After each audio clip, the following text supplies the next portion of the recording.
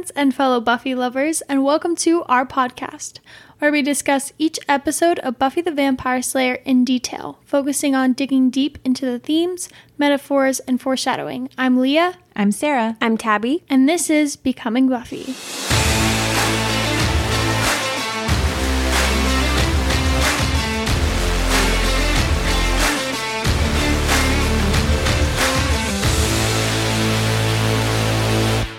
Hey guys, welcome back to Becoming Buffy. We are on the finale of season 2. Can you guys even believe it?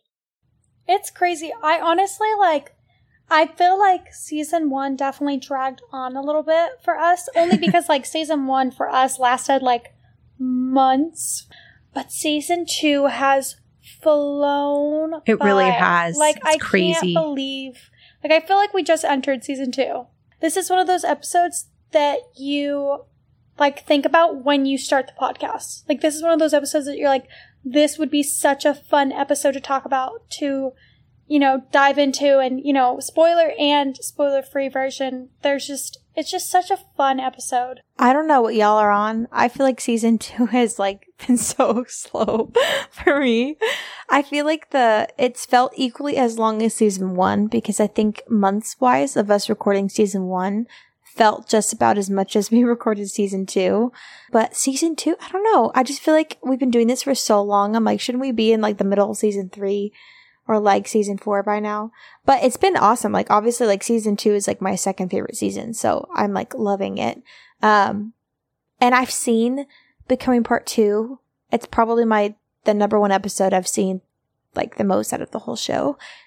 And even when I'm I've seen so much, okay, well, I'll put it on. I love it just the same. I was watching it and there's so much, I keep saying this in all the episodes, there's so much that happens, but it's I feel like the airtime is split pretty well between all the characters, and I feel like so much projects each character into the next season, but yet there's still so much that's highlighted about Buffy in this episode. So I just, like Leah said, this is one of those episodes that I kept thinking about when we wanted to do a Buffy podcast. And this is always the episode I think about when I'm trying to have my friends push through until the end of season 2. Yeah, no, this is the episode that the entirety of season 2 is literally building on. And I mean, we've talked about it before, but every single finale of Buffy, with the exception of one, they thought they were being canceled. And so they had to wrap everything up as neatly as possible. It wouldn't have been a happy ending, but it would have been a somewhat satisfactory ending, in the sense that there would have been a full character arc for pretty much every single character, or at least, a satisfactory conclusion to some sort of arc, So I think that I have mixed feelings about this episode, in the sense that I absolutely love it. And I'm always oh yeah, I can't wait till we get to Becoming Part 2 to talk about it. And then we get there and I'm going to get overwhelmed by the sheer amount of material to talk about. And I've actually found myself really loving the little small standalone episodes, or even the episodes that we don't care about as much, because I've seen those less. And so when I watch them and I actually dig into them, I'm finding new stuff. Versus Becoming Part 2, I don't know that there's necessarily anything that we're going to say that is going to be revolutionary or groundbreaking or something that no one's ever said before, because Becoming Part 2 is definitely an episode that I think people want to analyze and talk about most, for good reason.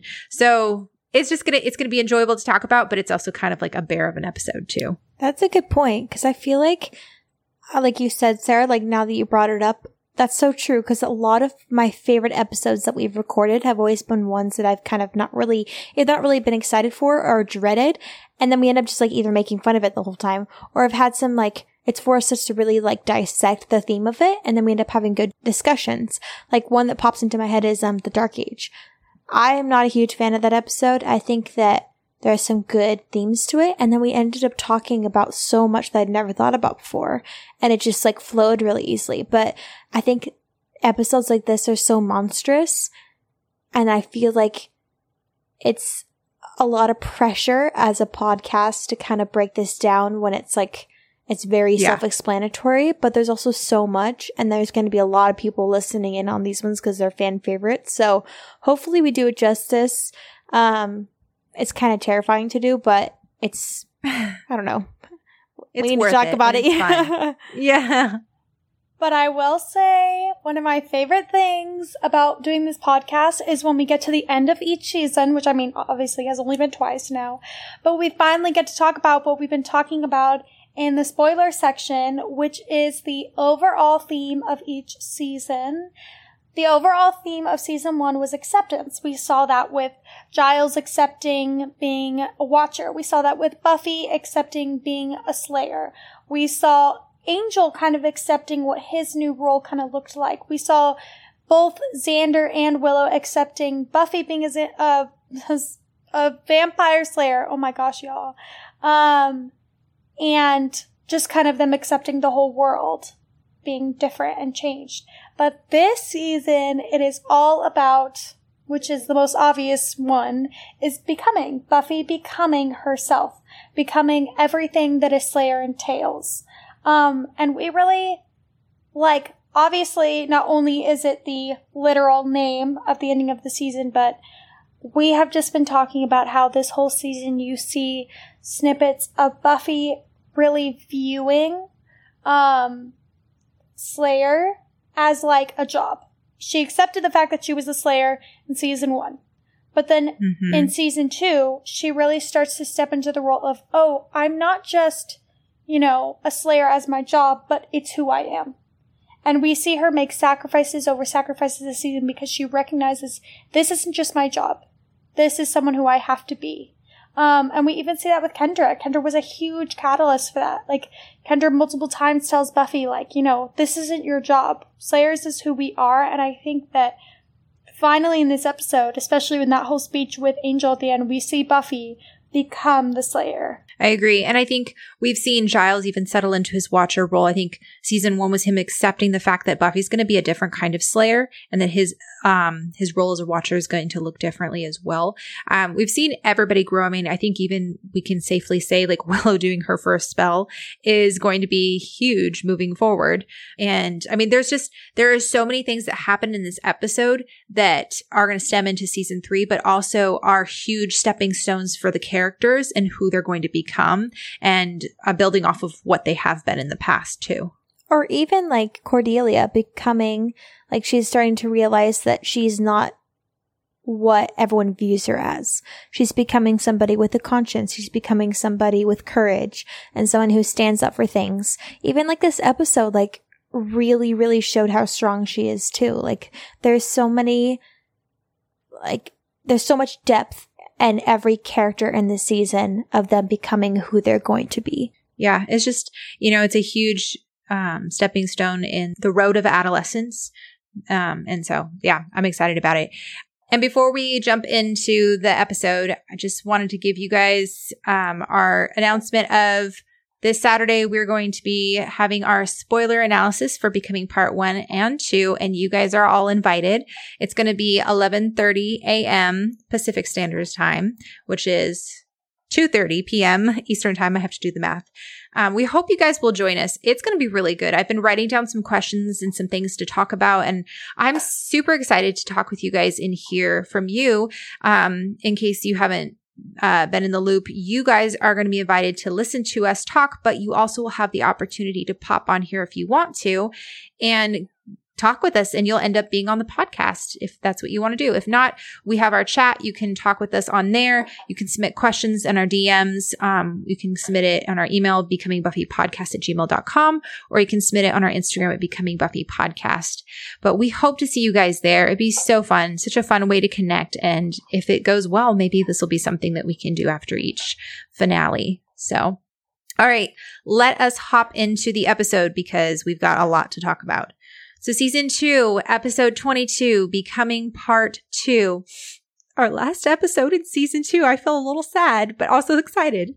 Written and directed by Joss Whedon, aired May 19th, 1998. So this episode pulled in an audience of 4.2 million households. Isn't that crazy? I just can't even imagine. Joss has this to say about the episode. He said, Becoming Part 2 has the big sword fight at the end, which was something I insisted on having because you need a big sword fight. And so we had the actors really train beforehand with the stunt coordinator. And really, we don't always have all the time in the world for our big fights, but this was one we knew was going to be special. What was surprising was not how good David was with the sword, which we expected, but how good Sarah was, who does a lot of the stuff herself there and has real grace with that, which is beautiful to behold. I've been extremely happy with the cast. I didn't know when we cast any of them how good they were. I knew they were bright and funny and pretty and good and right for the parts, but each and every one of them has just exhibited such extraordinary depth, and now they're all gaining a lot of notoriety from the show, which of course is just incredibly gratifying. Which, again, like...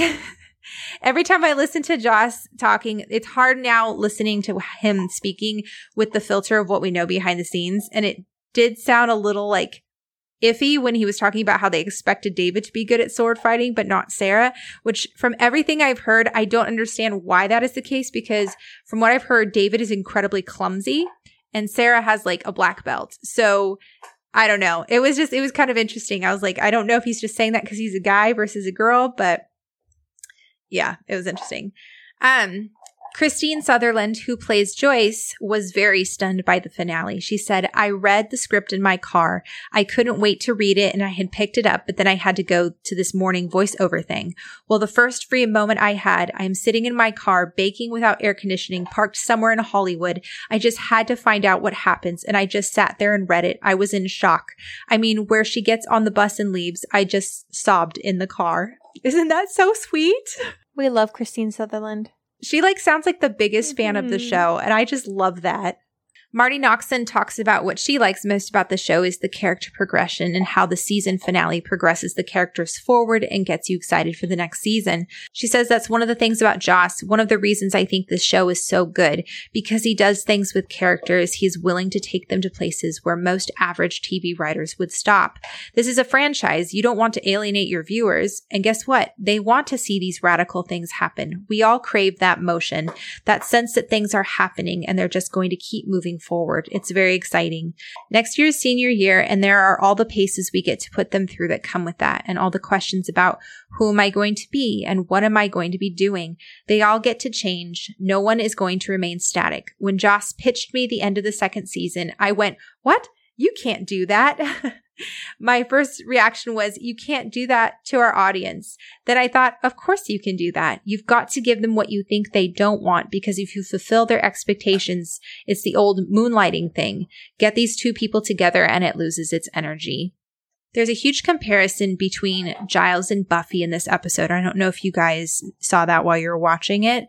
You have Giles meeting up with Jenny, even though it's really Drusilla, while he's being tortured. And then you have like parallels between what Jenny says to him and what Buffy says to Angel later on. And Giles is able to withstand the torture by Angelus because at that point, Angelus has already done his worst by killing Jenny. Buffy feels the same. She is ready and able to kill Angelus because Angel has already been taken from her, which is why it's so cruel when she is given back Angel, knowing she has to kill him. There's also parallels between Spike and Buffy too, and we've talked about how there's been parallels between Spike and Buffy this entire season, with both of them losing their lovers essentially to Angelus, and how both of them were kind of weakened and taken out of the fight a little bit, Buffy emotionally and Spike physically. And the very same episode that they both decide to stand up and fight Angelus was, I think I Only Have Eyes for You. Yeah. And then, now they're both teaming up against Angelus. So it's just kind of super rewarding to watch all these like small arcs build and build and build. And I think it's so clever to have Spike teaming up with Buffy, because for the back half of season 2, he didn't really do a whole lot. All right, so we literally start off as if there was a commercial break, and then it just like pops right back on. It's so abrupt, and it throws me every time with how fast it starts. So 2 cops hold Buffy at gunpoint, even though she insists she did nothing. The female checks Kendra, announces that she's dead, and the male cop asks about the stairs near the stacks. And from the looks on Buffy's face, it seems she hadn't noticed Xander passed out on the floor. So Snyder, of course, shows up. Why do I find that so very hard to believe that that you didn't do anything? Buffy Summers. If there's trouble, she's behind it.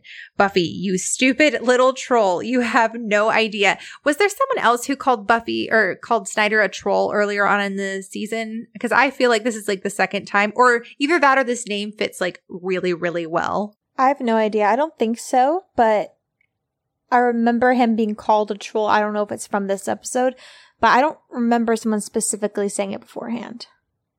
Yeah, I think I'm just thinking of Cordelia saying tiny impotent Nazi from the episode before. That could be it.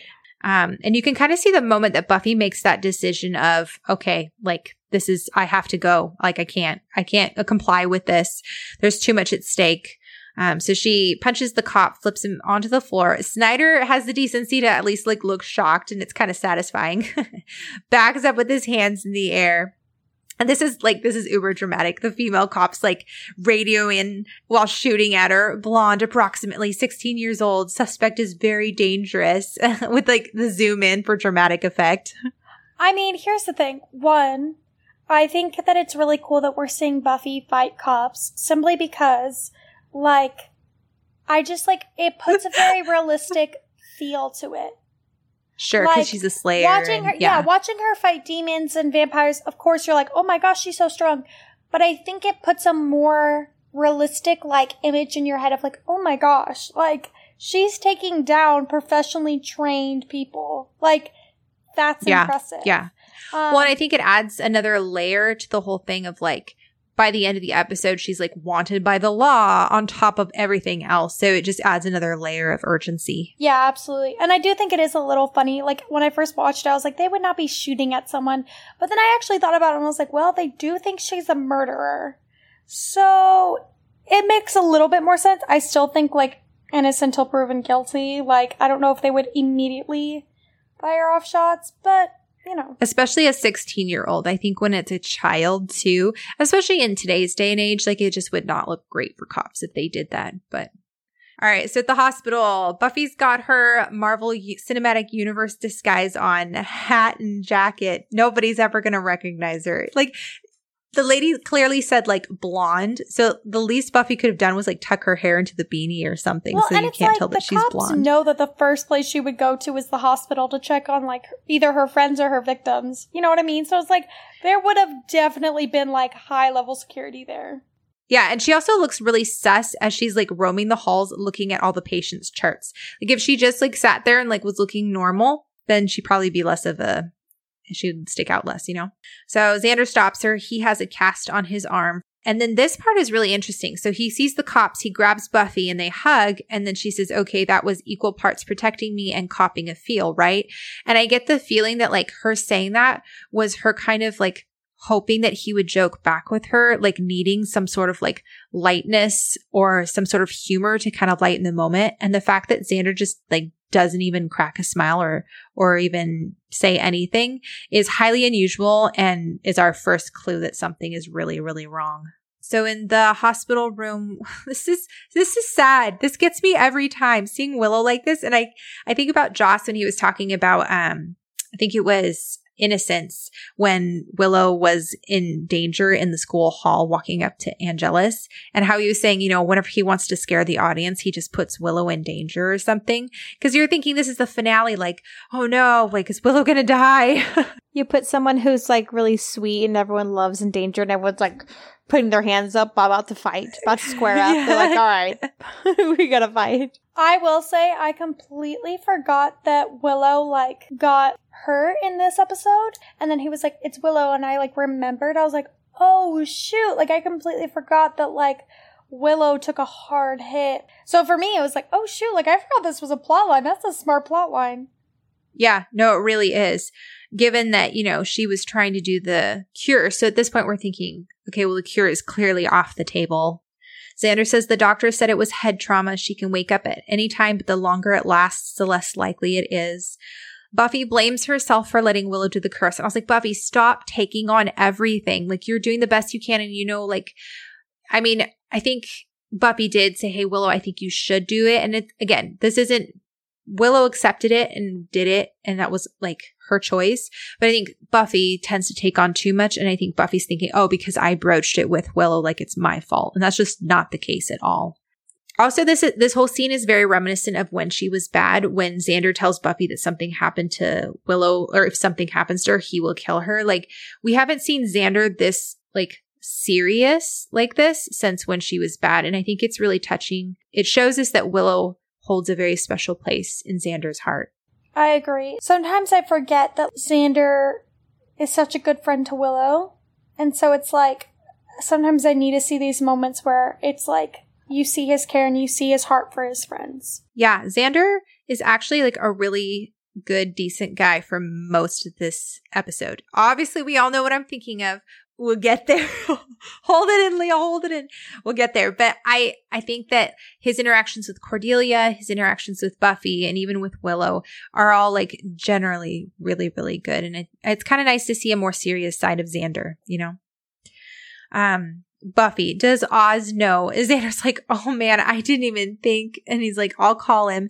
And this moment is sweet because Cordelia enters the room and it's like a legitimately tender moment between Xander and Cordelia. Like they kiss, but it's not like, you know, the passionate, lustful kisses we've seen before. It was a genuine like comfort and solace kiss, and they like hug.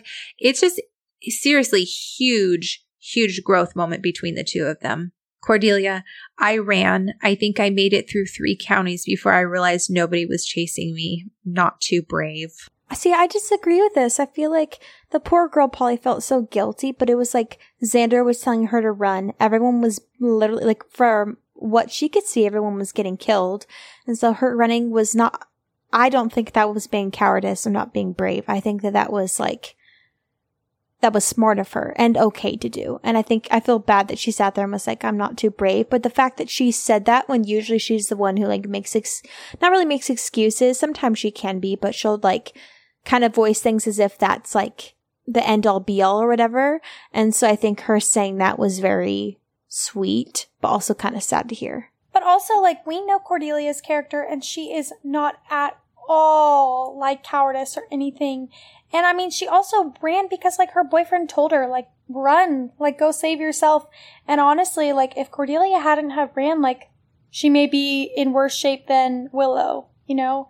And so it's like, I really think that Cordelia running was like smart on her hand, and it breaks my heart that she thinks that it was an act of cowardice. Yeah, I think Buffy telling her it was the right thing to do was the right thing to do. I think in a lot of ways it would have been better if Xander and Willow and Giles had run as well. But, you know, at the same time, you can't really control that. But so then they realize Giles is missing. We don't know where he is. Cut to Giles laying face down on the floor. And there is so much that happened at the end of Becoming Part 2. I always forget Giles gets kidnapped. I legitimately do. There's just so many facets. Just like Leah forgets about Willow getting hospitalized. There's so much happens to every single character. You're like, oh yeah, okay, this is where we're at. Like, Angelus is just like very dramatic and also kind of funny in a way, but also terrifyingly funny. So like Giles is laying down on his stomach, comes to, and Angelus is laying across from him on his stomach, like, hey, Rupert, like, hey, buddy, like, we were just having a sleepover, like, no big deal. I'm not torturing you or anything, or gonna torture you. And he's like, I wasn't sure you're gonna wake up. And I wrote down, like, the use of Giles's first name, especially by Angelus, is really unnerving. Like, I'm not sure what to make of it. Well, David did such a good job with, kind of like what Sarah said, he gives you so many different things to notice in every rewatch. You're like, oh, it's kind of comedic how he's like finding joy in it. And then you see him kind of like be a little bit impressed by Giles by like resisting a lot of it. And then like you see him being really terrifying. And there's so many things that he does in performance wise that I'm just like so like fascinated by. Like him, Angelus as somebody who's torturing somebody. Like, if I was being tortured by him, I'd be horrified. But then watching it is really interesting. He's very casual about it. He talks about it like he's like talking about what he's going to eat for lunch, you know? I mean, which, okay, that's probably a bad metaphor because, you know, he could eat Giles for lunch. But, you know, he's just talking very casually. Giles says, what do you want? And I realized, too, that, like, the last time these two characters saw each other was when Giles went to beat him up after Jenny died. And so like Giles is still processing Jenny's death, but now he's literally face to face with the guy who murdered Jenny in cold blood and absolutely has no remorse. And that kind of just like really hit me a lot during this rewatch. I was like, dang, like I think especially analyzing the past few episodes and kind of seeing the grief that Giles has gone through, I'm like, ugh, like this, it takes on a whole other deeper and darker meaning when you realize that he's now being tortured by the person that killed the love of his life. Angelus, I want to torture you. I used to love it and it's been a long time. I mean, the last time I tortured someone, they didn't even have chainsaws. Yikes. And he just like saunters past Giles as he says this, right up to Acathla with the sword still sticking out of it. And is like, oh yeah, Acathla here. He's an even harder guy to wake up than you are. It's interesting because, again, Joss Whedon is very, very good at inserting important dialogue and important facts that we're going to need to know later into seemingly casual conversations, like becoming part when Kendra was there and Giles comes in and talks about like, oh yeah, in order to complete the ritual, like Angelus is going to have to do a ritual of his own or whatever, and then like brushes that on by. And it's actually a very vital piece for this episode and you don't even think about it. So in the Summers house, we hear Joyce loudly saying, no, it's impossible. There's been some terrible mistake. There's an officer that's coming down presumably from Buffy's room with a picture frame in hand. And I didn't even realize it until I thought about it later is they's using that picture to put up like wanted posters and ads and stuff so that people know what Buffy looks like. And I was like, dang, like, I guess that's not like a huge like groundbreaking thing, but it just feels very violating, like Ted being in Buffy's room, having police officers in Buffy's room.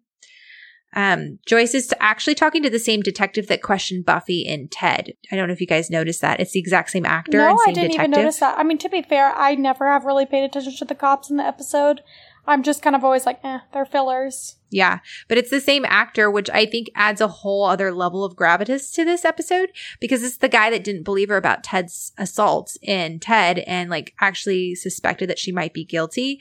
And so this whole conversation where he's like, your daughter has a history of violence, doesn't she, Miss Summers? You're like, ugh. That actually makes so much more sense now because when I was thinking about it, I was like, how does he know that she has a history of violence? But that makes sense because if he was already there with Ted, yep, that makes, oh, wow. Thank you, Sarah. And then he, tells Joyce that to call if Buffy shows up and says it'd be best if she just comes in, which this sounds incredibly threatening because he's alluding to Buffy's a threat. So we need to get her in as fast as possible. But also like if you don't turn Buffy in, we're going to come get her ourselves. So Buffy goes to Giles' house looking for him. Whistler comes down from upstairs, which we're like, whoa, hey, gone Whistler. Like we haven't seen, like we've totally forgot about him. It says, introduces himself to Buffy and says he's waiting for Buffy because he needs a date to the prom.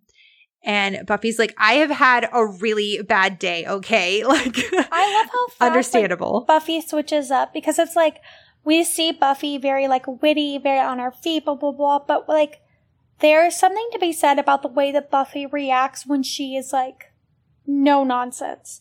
And I love that about her. I love that she's like, listen, I'm all for quips, I'm all for this, but, like, I have a friend who's in the hospital, I have another one who's in a cast, and then I have another friend who's literally being tortured right now. Like, I'm not here to by my ex-boyfriend, yeah, who I might have to kill. The world's about to end. You want to make some quips with me? Help me out or get lost. Like, and I love that about her. Yeah. Well, and I think even her being forceful, she's still being like fair about it. She's like, if you have any information, I'll be grateful for it. Like she's telling him, hey, like, I'd be happy if you can help me, but if not, shut up and leave. Like, I have no time for this. And she does this with multiple characters in this episode, and I think it's completely justifiable. And then he says, it wasn't supposed to go down like this. Nobody saw you coming. I figured this for Angel's big day, but I thought he was here to stop Acathla, not to bring him forth. Then you two made with the smoochies, and now he's a creep again. And what are you going to do? What are you prepared to do? Which, okay, again, Buffy is very fair with him, but if I were her, I'd be like, dude, who are you? Why are you here? And you're lecturing me about what I should do, what I'm prepared to do. You know nothing about me. I have a question about Whistler. Maybe I'm just like stupid and missed something in the past few episodes, but like, did they ever kind of divulge what kind of demon or anything he is? Like, because even the way he's talking is very like, oh, like we as in a group, and B as in like, I see things into the future, because he's very like, oh, like, we didn't see you coming. It's just like, I don't know what he is, and I feel like talking about himself in the third person. We. I don't really know anything about him, and I don't know if that's because I have a bad memory or if it's because they literally just didn't talk about him.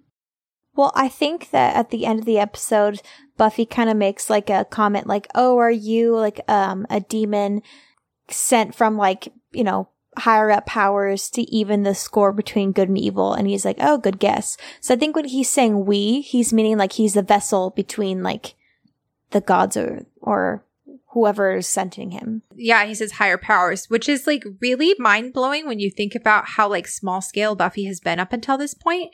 And so then all of a sudden we're like, whoa, rewind a minute. Okay, are you saying there are higher powers? But it makes sense if Buffy's chosen, that means someone had to choose her. So if there's higher powers out there who have chosen Buffy, that leads into a whole other host of questions. Yeah, but then it's also like, I kind of hate how nonchalantly that's added in, because then it's like, if I were Buffy, I'd be like, well, back it up a little bit. There's higher powers, which means, why was I chosen? Can I get unchosen? Right. And so I feel like she's a little too casual about this, and maybe it's because they didn't feel like they had the time to write in that huge storyline right now, which is fair. But I kind of don't like how casually that's just kind of put in there. Well, I think it's casually thrown in there because they were like, okay, well, if there's a third season, we can explore all of that, you know?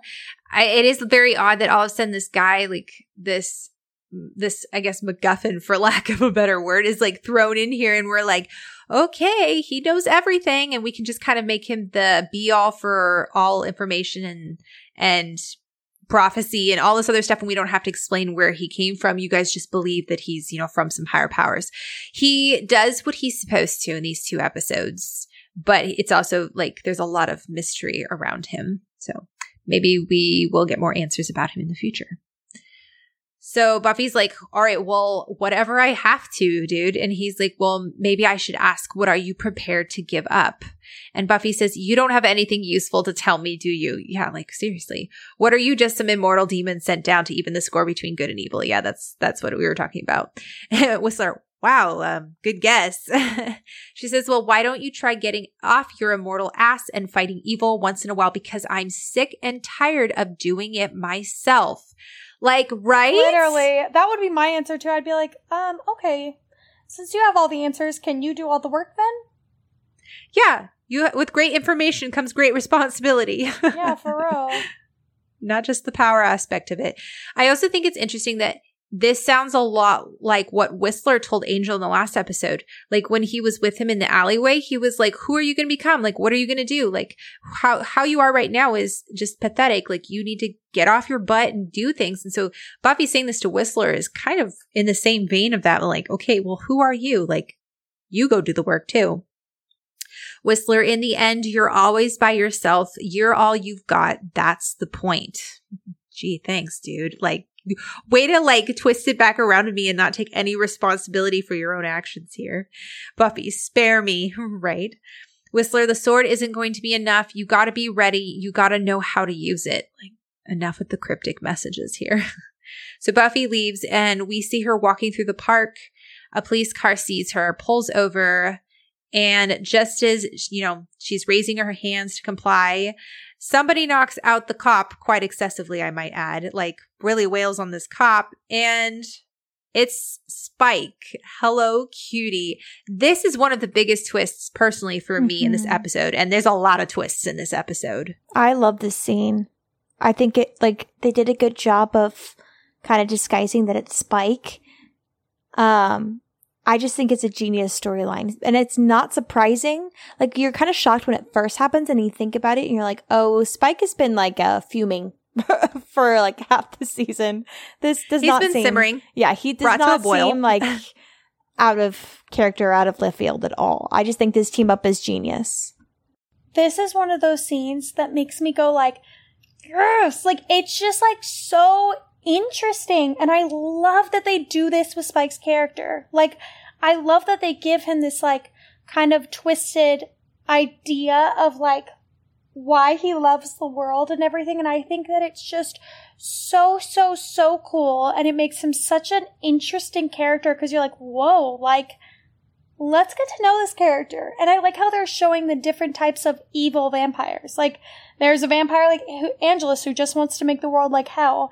And then there's the vampires like Spike who wants to be the hell on Earth. Like, he wants to be the most evil there is. Like, it's just such an interesting way of turning things. And it also just makes each individual vampire so interesting because they all are going to look different.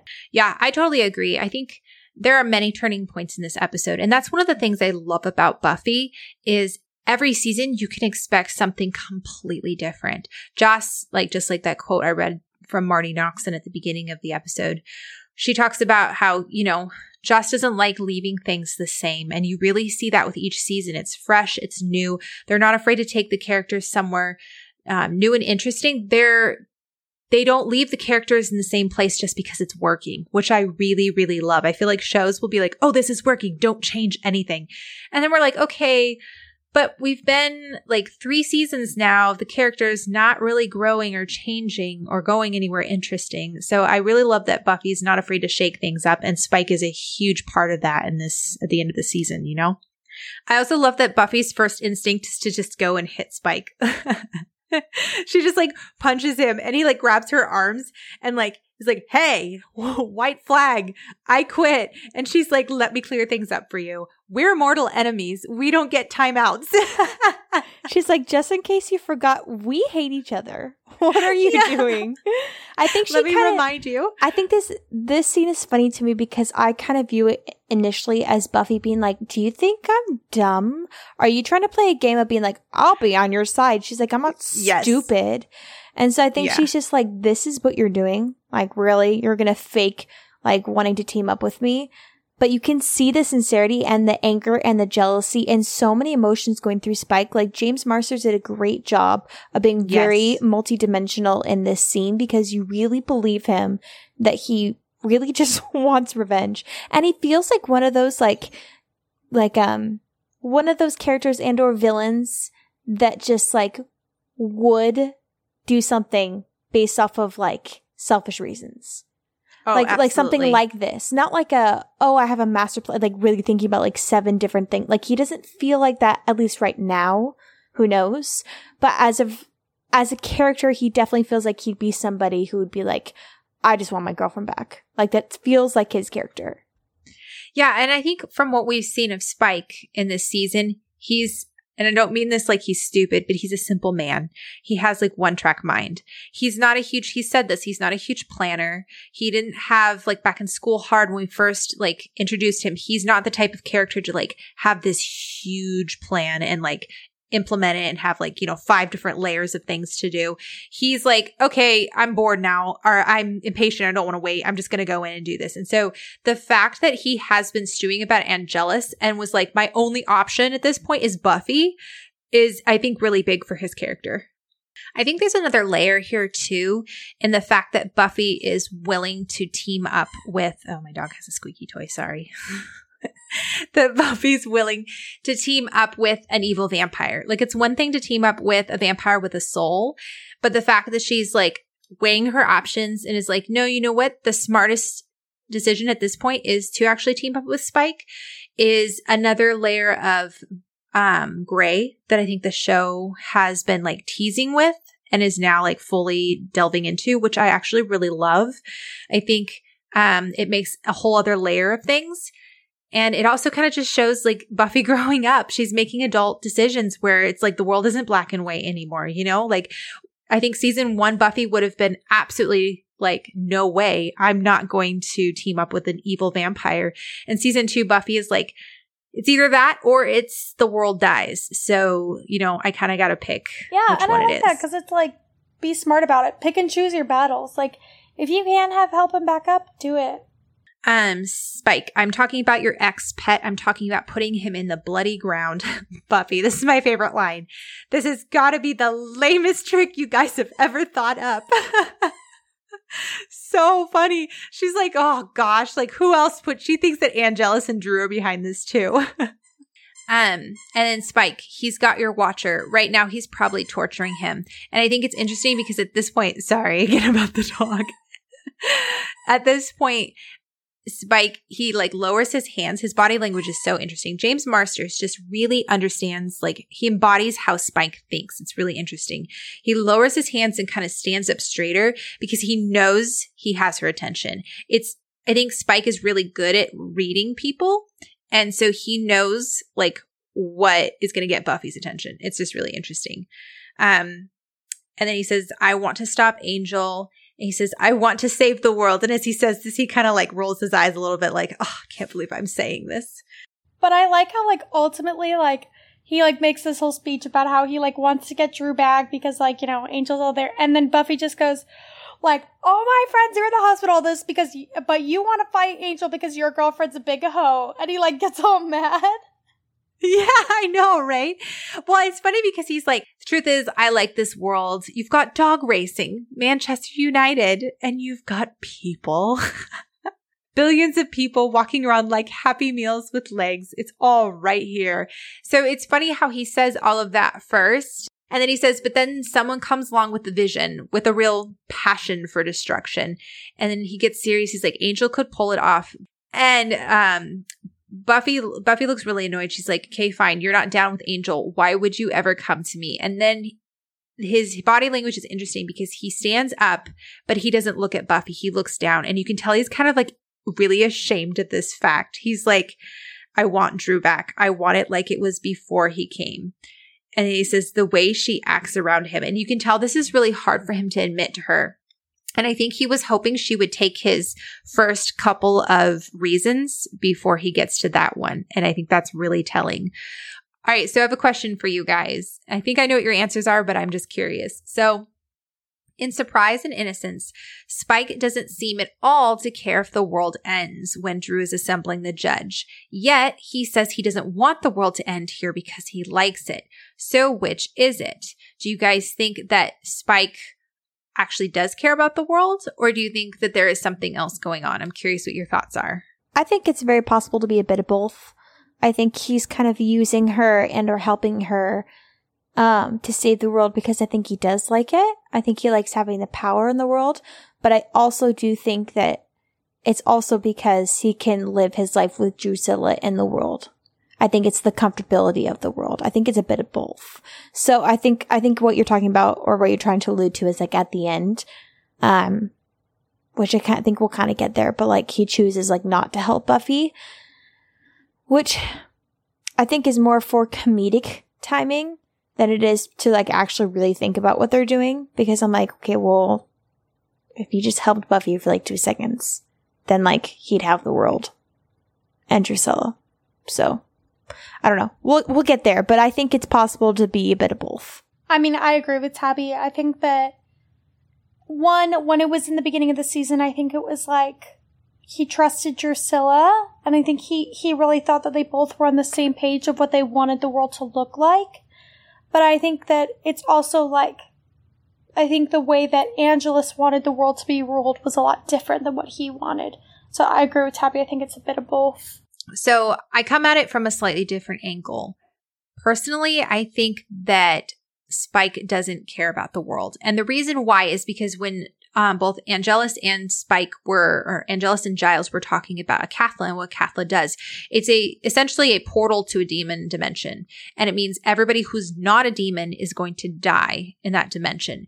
So the thing is that Spike is going, okay, he opens up Acathla. We're now all going to be in this demon dimension together, but Angelus will still be there. I don't think Spike actually really cares a whole lot whether or not he's in this dimension or in that dimension, as long as he has Drew solely and completely to himself. But I think he recognizes there is a chance to actually kill Angel in this dimension. There might not be a chance to kill him in that dimension. He might be stuck with him for forever. We don't know. There's not a lot talked about with that in that demon or hell dimension. I think he actually just wants Drew. And I think that that's consistent with what this season has told us. I think that's why he walks away from Buffy once he sees that Acathla has been awakened and you see Angelus going to kill her. I think at that point he's going, well, even if he does, we're already going to be gone. Like I have Drusilla. She's gone. I think that he wasn't 100% honest with Buffy. I think he says that he wants Drew, but I don't think he says that Drew is his main motivation. he understands that Buffy will not trust him if he says he only wants to save Drew. He had to look like he wanted the same thing as Buffy, especially once Buffy says, hey, like, Drew killed Kendra. Why would I want to save her? You know? So I see it as Spike not being 100% honest. I see it as Spike just wanting Drew no matter what. And I think maybe the world is a byproduct of that, just because, like, the judge did say that Spike has a lot of humanity. But for me, I just see it as more of like a selfish thing. So I think I agree a little bit, but I also think that, at least to me, the way I interpret that scene of him leaving Buffy with Angel is it was him choosing Drusilla over the world. But it wasn't a, oh, well, I have Drusilla, so screw the world. It was more of like, I either save Drusilla now and we both end up going into the like demon world together, or I try and risk it and save Buffy and end up either having Angelus kill me and not be with Drusilla, or Drusilla ends up waking up and then teams up with Angelus. So, like, the way I view it is like him choosing to save Drusilla over saving the world. Yeah, that's true. And I mean, it could quite possibly be he does actually like the world. I mean, Drusilla just takes higher up on his priority list. And he's like, hey, it'd be nice to have both. But at the end of the day, I'm going to choose Drusilla over the world. Yeah, I agree with that. So Buffy's like, you're pathetic. She says, I lost a friend tonight. I may lose more. And then they start arguing. He's like, I wasn't in on that raid party. And she says, the whole earth may be sucked into hell and you want to help because your girlfriend's a big hoe. I mean, like, I think it's more just like for like comedy. I think if she was an actual good person, Buffy would not call her a hoe. But if I think the fact that she kills people and is a vampire, I think calling her a hoe is okay. Yeah. I know, Sarah's like, I'm okay with murderers, but I'm above slut shaming. Right. Well, and I think I have to put in perspective of like Buffy's thinking, okay, you just killed my friend. Like, I can call her a hoe. So that's fair. She's like, I really don't care if your girlfriend's hooking up with other men behind your back. She's like, and why would I want to save her? Yeah. No, it is really funny and stuff. But at the same time, you're like, if we break it down and pretend like that Drusilla is not a murderer and not a vampire, we're like, okay, so Spike, if she wants to be with another guy and not you, like, that's her prerogative and not yours. But again, it is Drusilla. So yeah. And I love this dialogue. I can't fight them both alone and neither can you. And then Buffy punches him and Spike looks at her smugly as she says, I hate you. And he says, and I'm all you've got. And I think it's funny because he knows her punching him is because she's frustrated that he's right. It's funny. And then, the cops moaning and then Buffy's like, all right, talk. And he's like, I just need to kill this guy real fast. And she's like, He's like, oh, right. And his face was like, ah. So funny. Their dynamic in this episode is so funny because he has somewhat of an innocent arrogance to him, which is a weird combination. But it's like, he's just like, oh, gotta take care of this dude. Hold on 1 second. Completely forgetting. And he's like, instead of being like, no, I'm gonna kill her, or like being all evil, he's like, oh, okay, sure, whatever. He doesn't really care. He just kind of moves on. Well, I think it's just like, ultimately, he's like, listen, like, I don't care if I have to follow your stupid moral code as long as I get Drusilla back. Yeah, and that's what he saw. He was like, oh, okay, this is what I'm sacrificing. I mean, we just had this thing where he was talking about how, like, and you've got people. Like, he's like thinking about it like he's thinking about your favorite dessert right there. It's just funny. I love that we're seeing in the last episode a callback and a resurgence of the early season 2 Spike. This is School Hard Spike. This is the Spike from Halloween where he's like, well, this is just neat. Like, this is the Spike that is confident and is back, and I much prefer this. And I love how they both walk away. They don't like take their eyes off each other. They're just like staring as they're walking. Like neither one trusts the other one. So back in Willow's hospital room, Cordelia is so sweet. She asks Xander if he wants coffee. And this whole exchange, he's like, I don't want coffee. Or he's like, I don't want to leave Willow in case she wakes up. And she's like, I'll get it. And like the sweet voice. And then he looks up at her. He says thanks, and they have this precious moment where, like, he grabs her hand, and they smile at one another, and then she leaves. Like, I'm like, who are these people? What is happening? I don't understand. Like, Xander's thanking her, like. Ugh. And then we have this speech with Xander, which I'm curious about your guys' thoughts. So it starts off very sweet. come on, Will. Look, you don't have a choice here. You got to wake up. I need you, Will. I mean, how am I going to pass Trig, you know? And who am I going to call every night and talk about everything we did all day? And then like it pans in and he's like, you're my best friend. You've always. And then it's like, all of a sudden, Xander becomes self-aware and is like, I love you. And I get the sense that this isn't just a like friendship, I love you. I get the sense that Xander's eyes have been opened to the amazingness of Willow and is like, I think I see you as more than a friend now, which just sucks. What are your guys' thoughts? I don't know. I kind of disagree. I think it's supposed to be painted in a way where we think that that's what he's saying, like, I'm in love with her now, and maybe it's what he might think, but I really, truly, honestly don't believe that he loves her. I think that the idea of losing someone you love, even like a friend, is a lot to bear. Like, I think that's a lot, and you just get a rush of emotions and feelings, and I kind of think that's what's happening here, is that, like, Xander is picturing a life without Willow, his best friend, and he's getting all these feelings, and I think he's interpreting it as love. I've seen so many various responses about this scene through different Buffy fans, and no one seems to agree, and I think it's kind of a confusing scene in my opinion.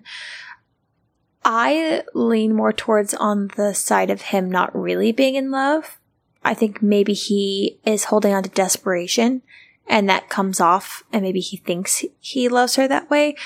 But then it's also like if he does, like, yeah, sure, he has an epiphany moment. But then it's like a second ago, you and Cordy had this like intimate, sweet moment. And then you go and you tell Willow you love her. Like, I'm just kind of confused by this scene. And I never feel like I land on like a strong opinion of mine.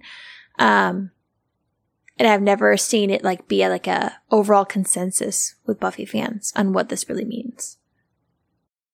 Yeah, I guess from my vantage point, the way I see it is like, you know, the camera's panning in as if this is a big reveal. This is a big moment. And then the fact that he's like, you've always, and like, it's almost like as he's talking about all the things that, you know, Willow's been there for him and done for him. He's realizing that he loves her. But also too, the fact that as soon as he says that, Willow's hand twitches and then she says Oz. And then Xander just looks like he's happy. He's happy that she's awake, but then he's also like, oh, she didn't say my name. Like she thinks I'm Oz. So I think there's a lot of like subliminal messages there that he's actually like revealing that he loves her. But I agree with you. It's very vague. It could be taken in a couple different ways. And then Oz, I'm here. I just love this man so much. And then Xander gets up so Oz can sit. And Oz, hey, baby. And he like grabs her hands. And he's like, how are you feeling? And she goes, my head feels big. Is it big? And he's like, no, it's head size. It's head size. Such a Oz response. So precious. Then Willow asks if everyone's okay. Again, another fantastic transition to Banshin and Giles being tortured. I just think it's amazing and a total credit to Giles' character that, and I know this is skipping ahead a little bit, but that he endures all this torture, like really puts up a fight. And granted, you know, he is Ripper Giles, so of course he has a little bit of fight in him.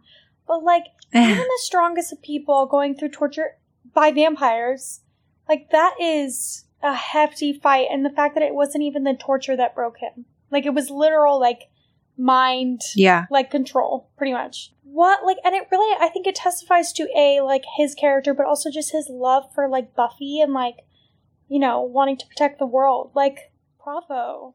Yeah, no, he's strong. And I think it's a testament to his love of Jenny that he legitimately thought she was there and he believed and trusted her when she was saying that. So like, I don't fault Giles at all for giving up the information because I think he truly thought that was Jenny. Like he experienced it as if she was there. So like, man was in love. You could see the grief playing out in his eyes as he sees her and you realize like how much he's actually been holding it all in. Okay, we'll get there. It's inferred that Giles has a couple fingers that are broken and Angela's sitting across from him cleaning his glasses. Like, yeah. Oh my gosh. And you can hear his shuddering breath. So Tony had apparently, to put himself in an agonizing, as he says, frame of mind, he chopped chili peppers into small bits and would pop them into his mouth before every take of the torture scenes so that Giles would have that like agonized, sweaty look. And yeah, apparently it worked because I really buy it. The whole shaky breath thing too. Like he's like, my mouth burns. Yeah. Huh. And I mean, the fact that Angelus is impressed about Giles's level of torture is saying something. Giles, never better.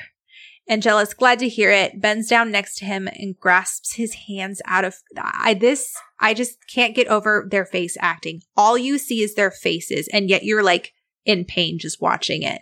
Now tell me when it hurts. So back at Buffy's house, Buffy and Spike have not taken their eyes off each other as they're walking. They're still staring at each other. They're like, what you gonna do? I'll kill you if you try anything. Yeah.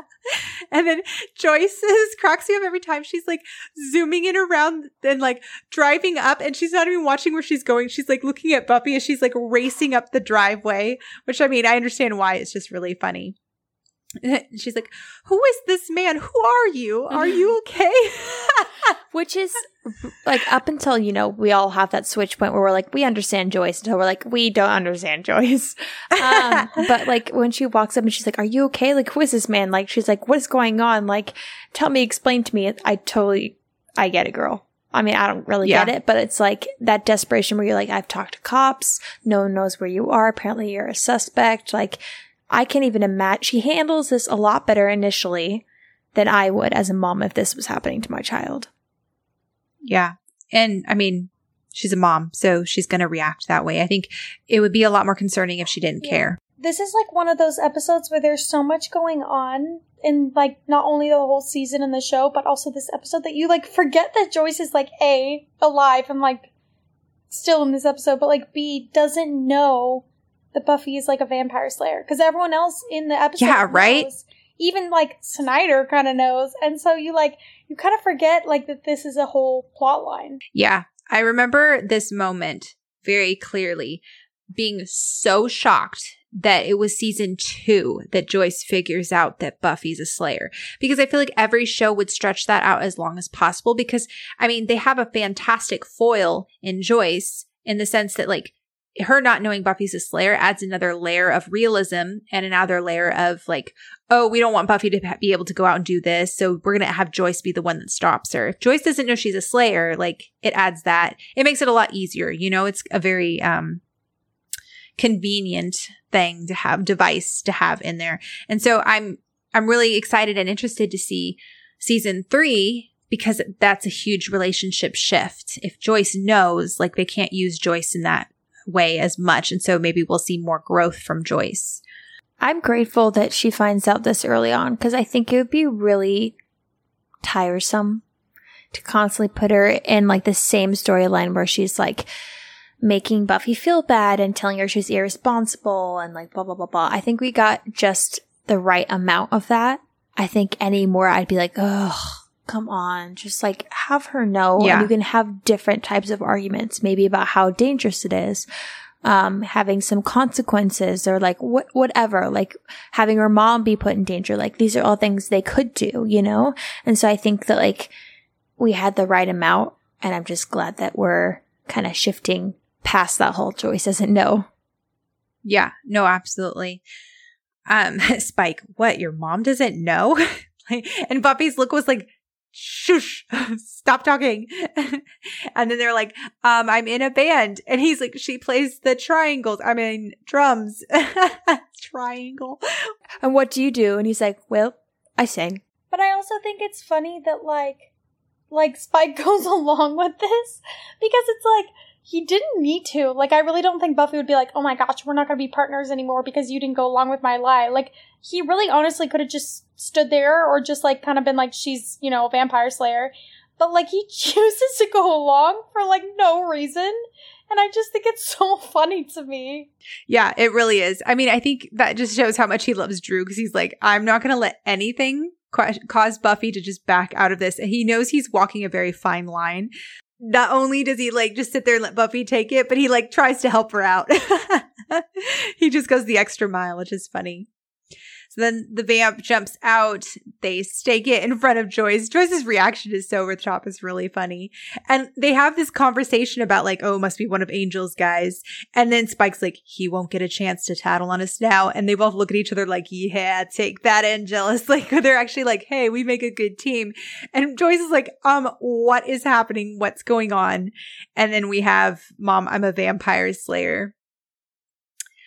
So in Willow's hospital room, we just kind of jump back and forth with Willow and Buffy on the phone with each other. Willow asks about Giles, to which Buffy says that she got a lucky break, that Willow wouldn't believe her if she told her. Cut to probably one of like the funniest scenes. We have Joyce and Spike sitting awkwardly in the living room, and there's not a single word said, but we all have been there. We know. Just like the whole dialogue between them where she's just sitting there and she's like, have I seen you before? And he's like, oh yeah, you had the axe and get the hell away from my daughter. And then she goes, oh yeah, so do you work around here? Like completely do you live here in town? Yeah. Yeah. He tried to like kill them. I know, right? And I think they picked the awkwardest wicker chair ever for Spike to sit in because he looks so uncomfortable as he's sitting in this like super straight chair. Oh my gosh. It's just the funniest thing. Maybe it's just because the character of Spike just looks so out of place in like the Summers living room. So Buffy gets Xander on the phone, tells him that Angel's at the mansion, that she's going to be there at daybreak, and he asks if she needs backup, and she says she's covered. And you can tell like Xander is like trying to keep Willow from hearing. And asks if Buffy thinks that Giles is still alive. Buffy, I do. I just wish he were here to tell me what to do, which I think is a very important part of this episode because it's so important that Buffy has to make all these decisions on her own. And again, Joss is incredibly smart. Him weaving together all of this stuff. I mean, the fact that like he didn't just have like Giles in the hospital room knocked out. Okay, we can't reach Giles. He actually had Giles like battling his own inner demons. Like he's being tortured over here. Like they used him being out of commission very effectively. And in a way that caused Buffy to have to make decisions and grow on her own, which I think is just, it's so good. I really love that. Well, I was about to say, I was like, I feel like it's very aptly named Becoming. And then having the quote unquote father figure and or someone who's supposed to be guiding her along and like teaching her about life, teaching her about being a slayer, all the responsibilities, blah, blah, blah, not be in this episode to like kind of give her advice where she has to make those hard decisions all on her own. Like, or even just like, Xander telling her like kick his ass or whatever. Like, she's just like, right. Like it was like another nail in the coffin where she was already planning on it anyway, but it's like she made all those decisions knowing that she had to and she didn't think about it. Yeah. Yeah. Yeah. I think more than any other episode that we've seen yet, Buffy is behind the scenes kind of like moving things along. She's like, all right, Xander, I'm doing this. I mean, obviously she isn't behind the Willow spell and stuff, but she's like, all right, let's be here at this time. All right, Spike, we're going to do this. Like she's very proactive. And I think like that shows a huge amount of growth. I mean, I'm thinking back in season, season 1 where, Buffy was barely doing her own research and stuff and was relying on Giles for that. Like, it's very exciting to see her growing as a character. So Buffy walks in the living room, asks Spike what the deal is, what they're planning on doing. Spike, simple, you let me and Drew skip town. I help you kill Angel. And the way this is shot is interesting because Buffy's on one side of the living room, Spike's on the other, and Joyce is in the background looking between them, which is really important because obviously we're trying to get this dialogue passed between them, but it's also important that Joyce is in the background because she needs to be listening in on it and stuff too. And Joyce is like, Angel's your boyfriend? Like she's like trying to catch up. She's like nowhere in the loop. She has no idea what's going on. Okay, so I have a question. So they talk about how like Drusilla killed Kendra. There's no way that Buffy would have known for certain that it was Drusilla that killed Kendra. And I just like clued in on that this last rewatch.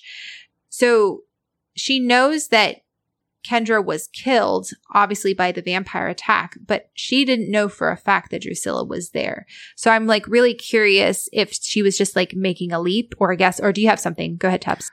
I always kind of think that it's either implied or I view it in a way of any other quote unquote stupid, unseasoned vampire would feed on Kendra.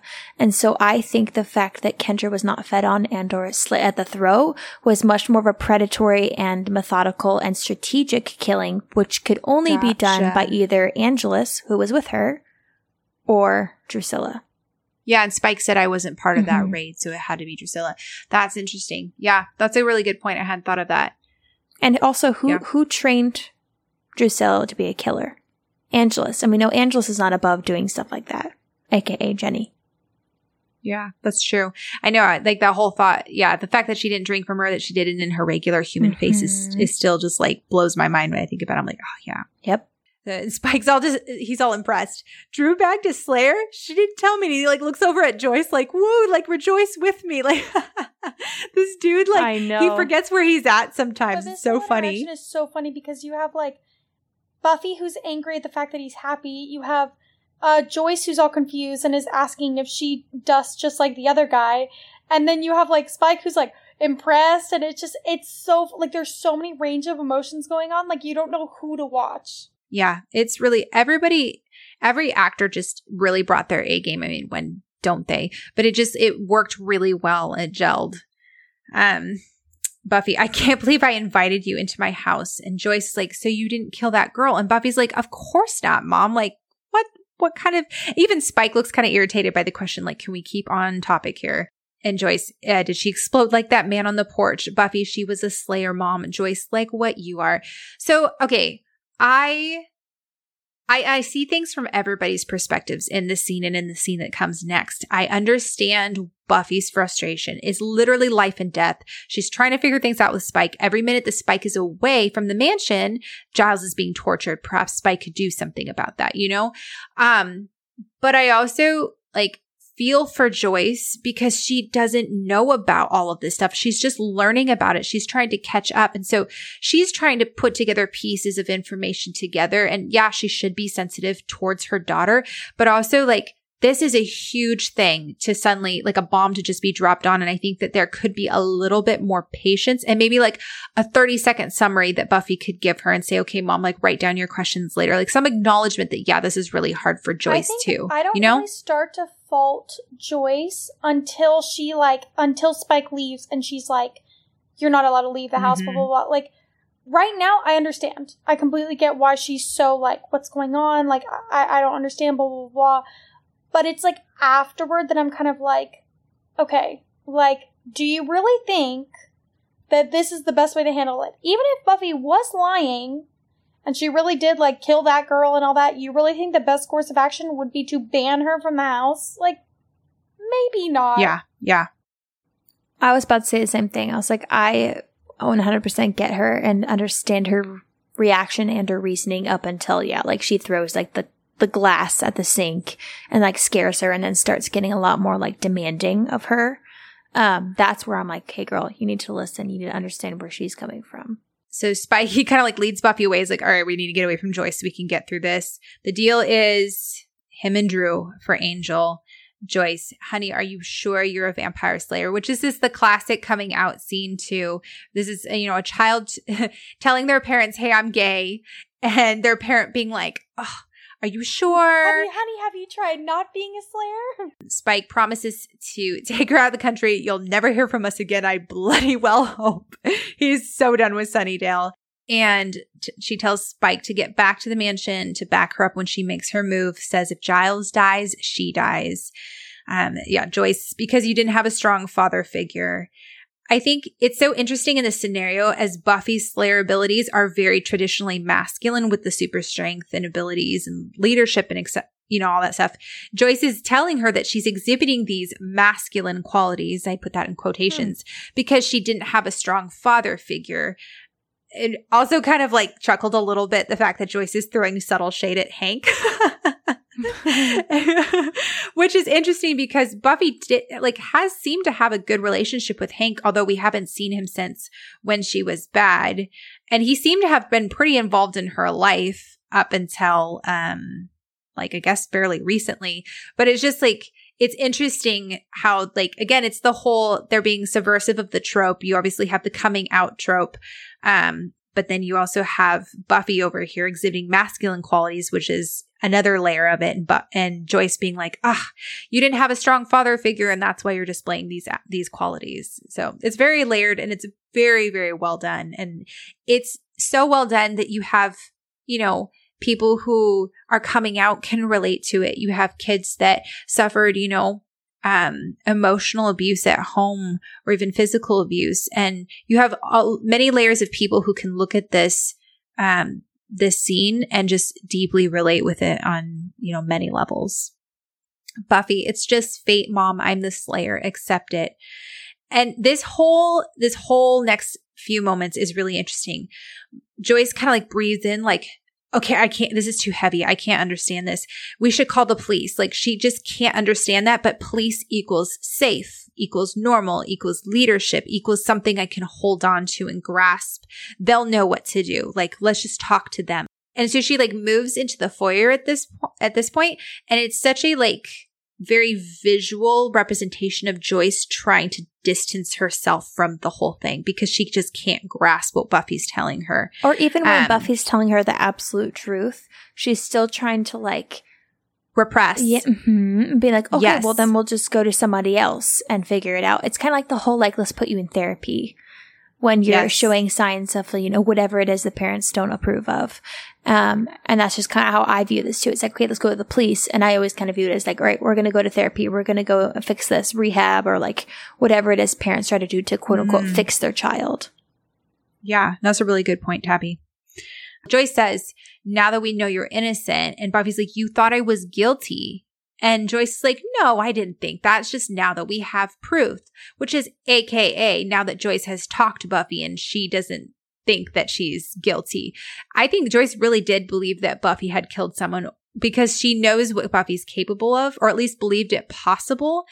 Every time Buffy refutes what her mom says or like just kind of says straight facts, Joyce is like, I don't accept this, and moves to a different part of the house. Like, it's just super interesting.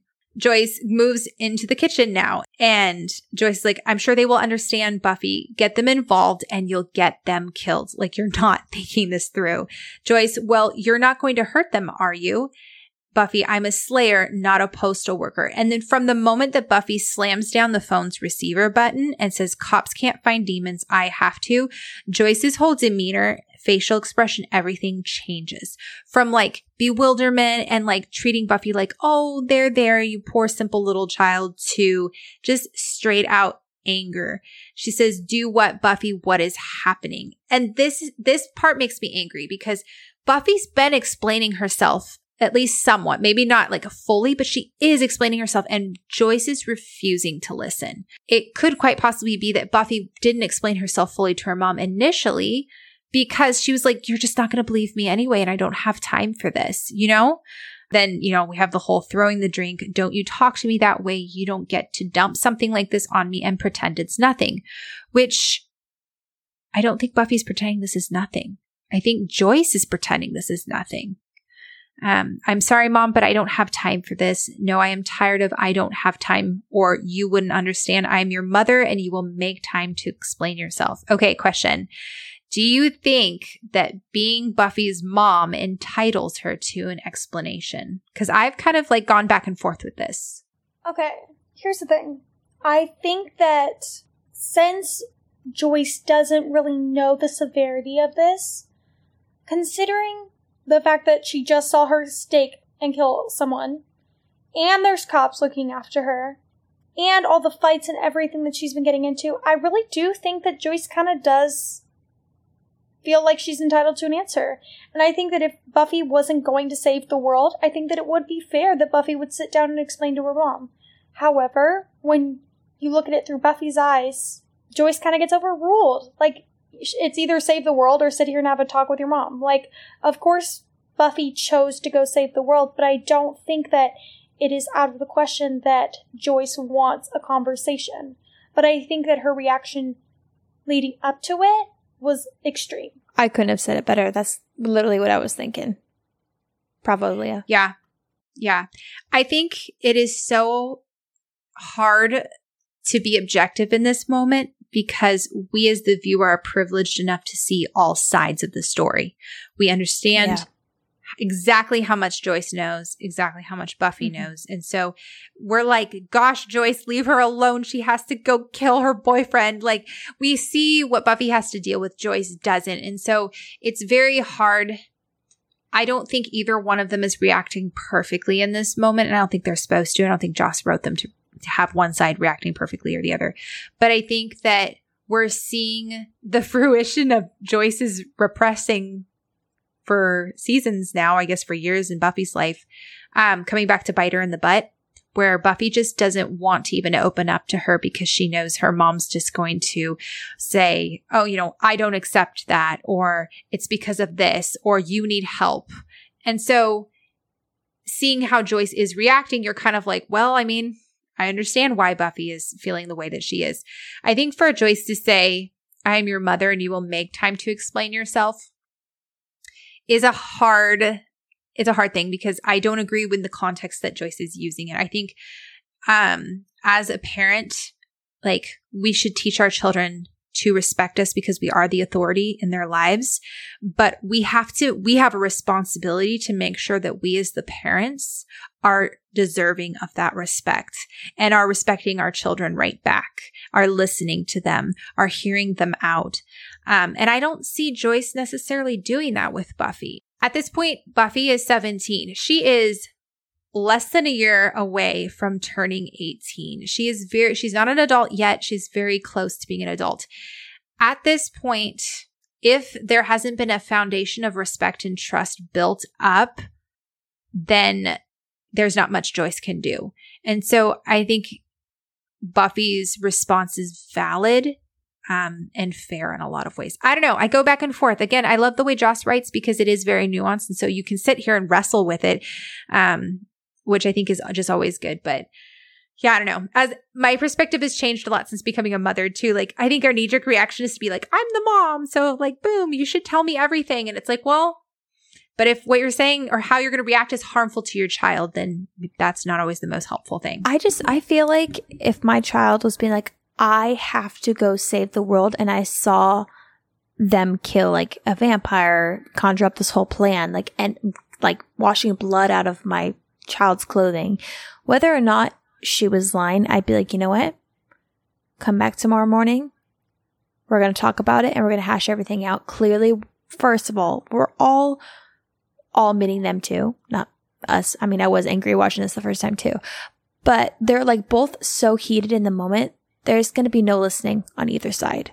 It's only going to be anger. Point. Like I heard it once. It's like, if you go into an argument where you just want to prove your point, you both lose. You have to go on being like, you know what? I want to be heard and I want to hear them. And neither of that was happening. I think it was a little bit harder for Buffy only because she was literally in the middle of a crisis. I think she would have been a little bit more keen to sit there and explain a little bit more if it wasn't like the actual world was dying. But if that was my child, I'd be like, you know what? I can't control you. Do what you need to do tonight. Come back and then we're going to talk about it tomorrow. Yeah, that's so wise, Tabs, but it's not what happened. So, okay, moving on. Buffy, open your eyes, Mom. What do you think has been going on for the past 2 years? The fights, the weird occurrences. How many times have you washed blood out of my clothing and you still haven't figured it out? Joyce, well, it stops now. Buffy, no, it doesn't stop. It never stops. Do you think I chose to be like this? Do you have any idea how lonely it is? How dangerous? I would love to be upstairs watching TV or gossiping about boys or God, even studying, but I have to save the world again. I feel like this is a rare moment where we get to actually like hear Buffy verbalize what she's thinking. Sarah Michelle Gellar does an amazing job of emoting with Buffy. Buffy conveys so much with just her face. And I think Joss sometimes relies on that to the point where we don't like audibly hear what Buffy is wrestling through and what she's thinking. Like a lot of it is just kind of shown. And so it's oddly heartbreaking and refreshing to hear Buffy verbalize what we've seen her experience for the entire season. I think this part is kind of hard to watch after she says all that and is vulnerable, and then Joyce kind of like Yeah, makes her feel right? crazy and is like, we need to take you somewhere or something. I don't remember what she says. Gosh. And then Yeah. Buffy's like, I'm not crazy. And I just feel for her. I'm like, man, could you imagine like having that like emotional, vulnerable speech to your mom, but being like, I have been so lonely. This is hard to do. I'd rather be doing all the things that you think I'm doing. I'd rather have that reputation. Like we talk about this all the time, especially in season 1, early season 2. You tend to see a lot of people kind of viewing Buffy as this weak, feminine, irresponsible, ditzy blonde girl that we've all seen in television, especially in the 90s and way earlier before that. There was a huge trope with blonde girls being stupid and dumb, like, which I think is a dumb stereotype. I think it's so stupid. Dang it. I forgot what I was going to say at the end. Someone want to finish that up for me? Yeah, I think what you're trying to say is, Joyce herself told Buffy in Bad Eggs, I just wish you would learn some responsibility. Or she said, gosh, like just wait till you get your own job and stuff. And so Joyce, I think, has recognized that Buffy's shut her out a lot, but then she's also like not really like asked a lot of questions or even just like listened to Buffy, So I also kind of see it as being very prideful from Joyce's side too, because I think it's like her realizing she doesn't know her daughter. And so I think she gets angry by that because she can't control her and she doesn't understand her and she doesn't know her because she has had this is where I was going. She's had this idea of her and Buffy's like, I'd much rather be that person. That would be simpler. I totally agree. And I was just going to say that this moment right here, this just screams control. Yes. And that's the last ditch effort. You won't listen to reason. I use that in quotes. Joyce is like, you won't listen to reason. I've tried like talking to you about it, all this other stuff. So I'm going to now force you. It is just it's not good parenting. It's not how it's supposed to be done. I mean, it's very hard to watch, especially when you think about like, the end of Innocence when they're sitting on the couch together, they have a very sweet relationship in a lot of ways, but there's been this huge, giant thing hanging over both their heads that they just haven't been able to talk about. And now it's all kind of dredging up everything that Joyce has repressed. I think it's hard too, because we haven't seen, and I can't really judge Joyce on this because it's like, has Joyce really asked her what's wrong? Or she kind of just ignore it because she's scared to talk about it. And so when given the opportunity where Buffy's telling her this is what's happening, especially in Innocence, if my child was like, I'll let it burn, talking about the candle, I'd be very concerned. And like you don't want to like push stuff out of your child, but it's like if you've seen them kind of go through it silently for months, and I know that she's noticed Buffy just kind of really going through it and or having a hard time, I feel like that would be really concerning, and I'd want to be like, hey, like, is there anything I can help you with, what's going on, type of thing. I really feel like there are times where it's okay to ask that, because sometimes you don't really want to pry, especially if you're being a parent, you kind of want to give them a little bit of space, but it feels like she's not wanted to face the music when it comes to a lot of things that are alarming about Buffy. And then here's Buffy explaining it and she's calling it crazy and trying to gain control over her. And I think it's just really sad. Buffy never wavers. She just stares right at Joyce, but I think it's telling that she leaves the door open as she walks out. And I've always seen that as that's Buffy not closing the door in the relationship. That's Buffy leaving it open as, hey, I'm not the one that's causing the rift in this relationship. It's you. And so I'm leaving it open, meaning you are free to pursue me if you want. And I'm also leaving it open if I'm able to come back, I will. I feel like if Buffy had shut the door, it would have spoken volumes. So I just thought that was a really interesting decision. I think it's hard because, we've talked about this before on the podcast where, especially, like, all of us really think that Joyce is, like, a great mom. And I know that's a weirdly unpopular opinion amongst people. And it's hard because when I watch the scene, obviously I don't think that this was the right way to go as far as her parenting. But then I also think about it and I'm like, she was in a high pressure situation. Not that the ever justifies putting your hands on your child, but like she was in a high pressure situation and she thinks that Buffy is risking her life. So now she's also worried for Buffy's life. And so it's like, of course Joyce didn't react the right way. Of course banning Buffy from the house wasn't okay. But I understand. Like, I don't think this scene makes Joyce a bad mom. I think it just makes her, like, flawed and human, Do you think Joyce actually believed Buffy when she was telling her that she's going to go save the world? Because from my perspective, when I'm looking at this, Joyce is like not even listening to what Buffy's saying and is just like, you're crazy. I think it's more of like Joyce doesn't want Buffy to leave because it means that she can't control her. That means that Buffy thinks Buffy's going to go and do what Buffy's going to do. And Joyce is over here like, let's get you help. Let's get you to the police. I think it's, I don't know that it's necessarily that Joyce actually believes that she's going to go save the world, you know? I don't know if it's that she thinks that Buffy's going to go save the world, but I think that either way, she thinks that Buffy's in danger. Whether that is something that she's doing that is harming her, whether that's actually her saving the world, whether that's her involvement in something shady, whatever it is, I think that she thinks Buffy's in trouble and that Buffy is doing something harmful. And I think that that would make any rational parent concerned for the safety of their child. Should they react like that? No. But I think that her reaction makes sense. I think it's a lot to swallow that your daughter fights quote unquote crime and or like really dangerous things every single night. I think that was easy for her to understand because kind of like what Buffy was saying, like she's seen a lot and dismissed a lot over the past couple of years. But I think it's a lot to just kind of expect that it's up to the degree of what Buffy has to go through that night. So I think her saying like, I have to go save the world. I agree with kind of what Leah said, where she's like, I know something dangerous but I don't even think she knows whether or not it's like fully moral on Buffy's side. She doesn't know the details yet. So I think her thinking she has to go save the world, she has no idea what that really means.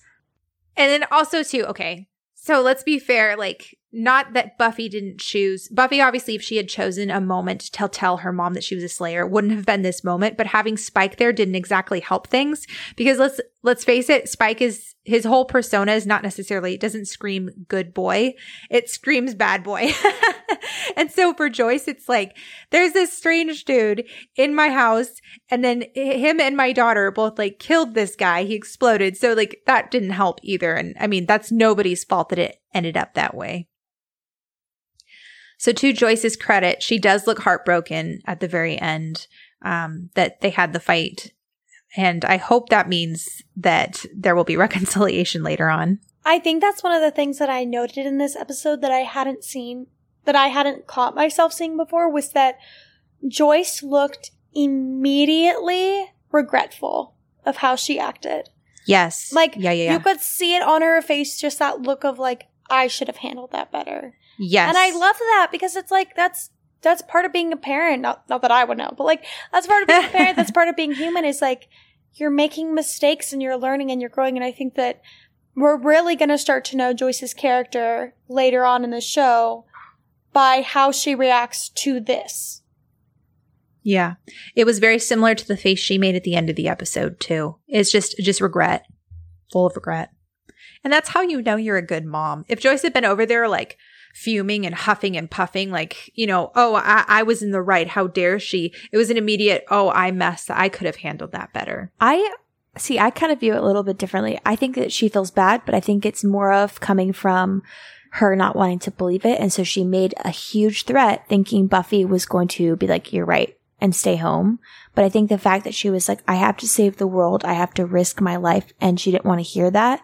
And so her walking out after she made a massive threat and had to actually go through with it, I think she was like, oh, like this means all this is true. This means that I've been awful. This means that like so many things. So I think it was like more than just her feeling bad about what she said. I think it was just like, oh, she decided to leave. She had to leave because this is something I don't want it to be.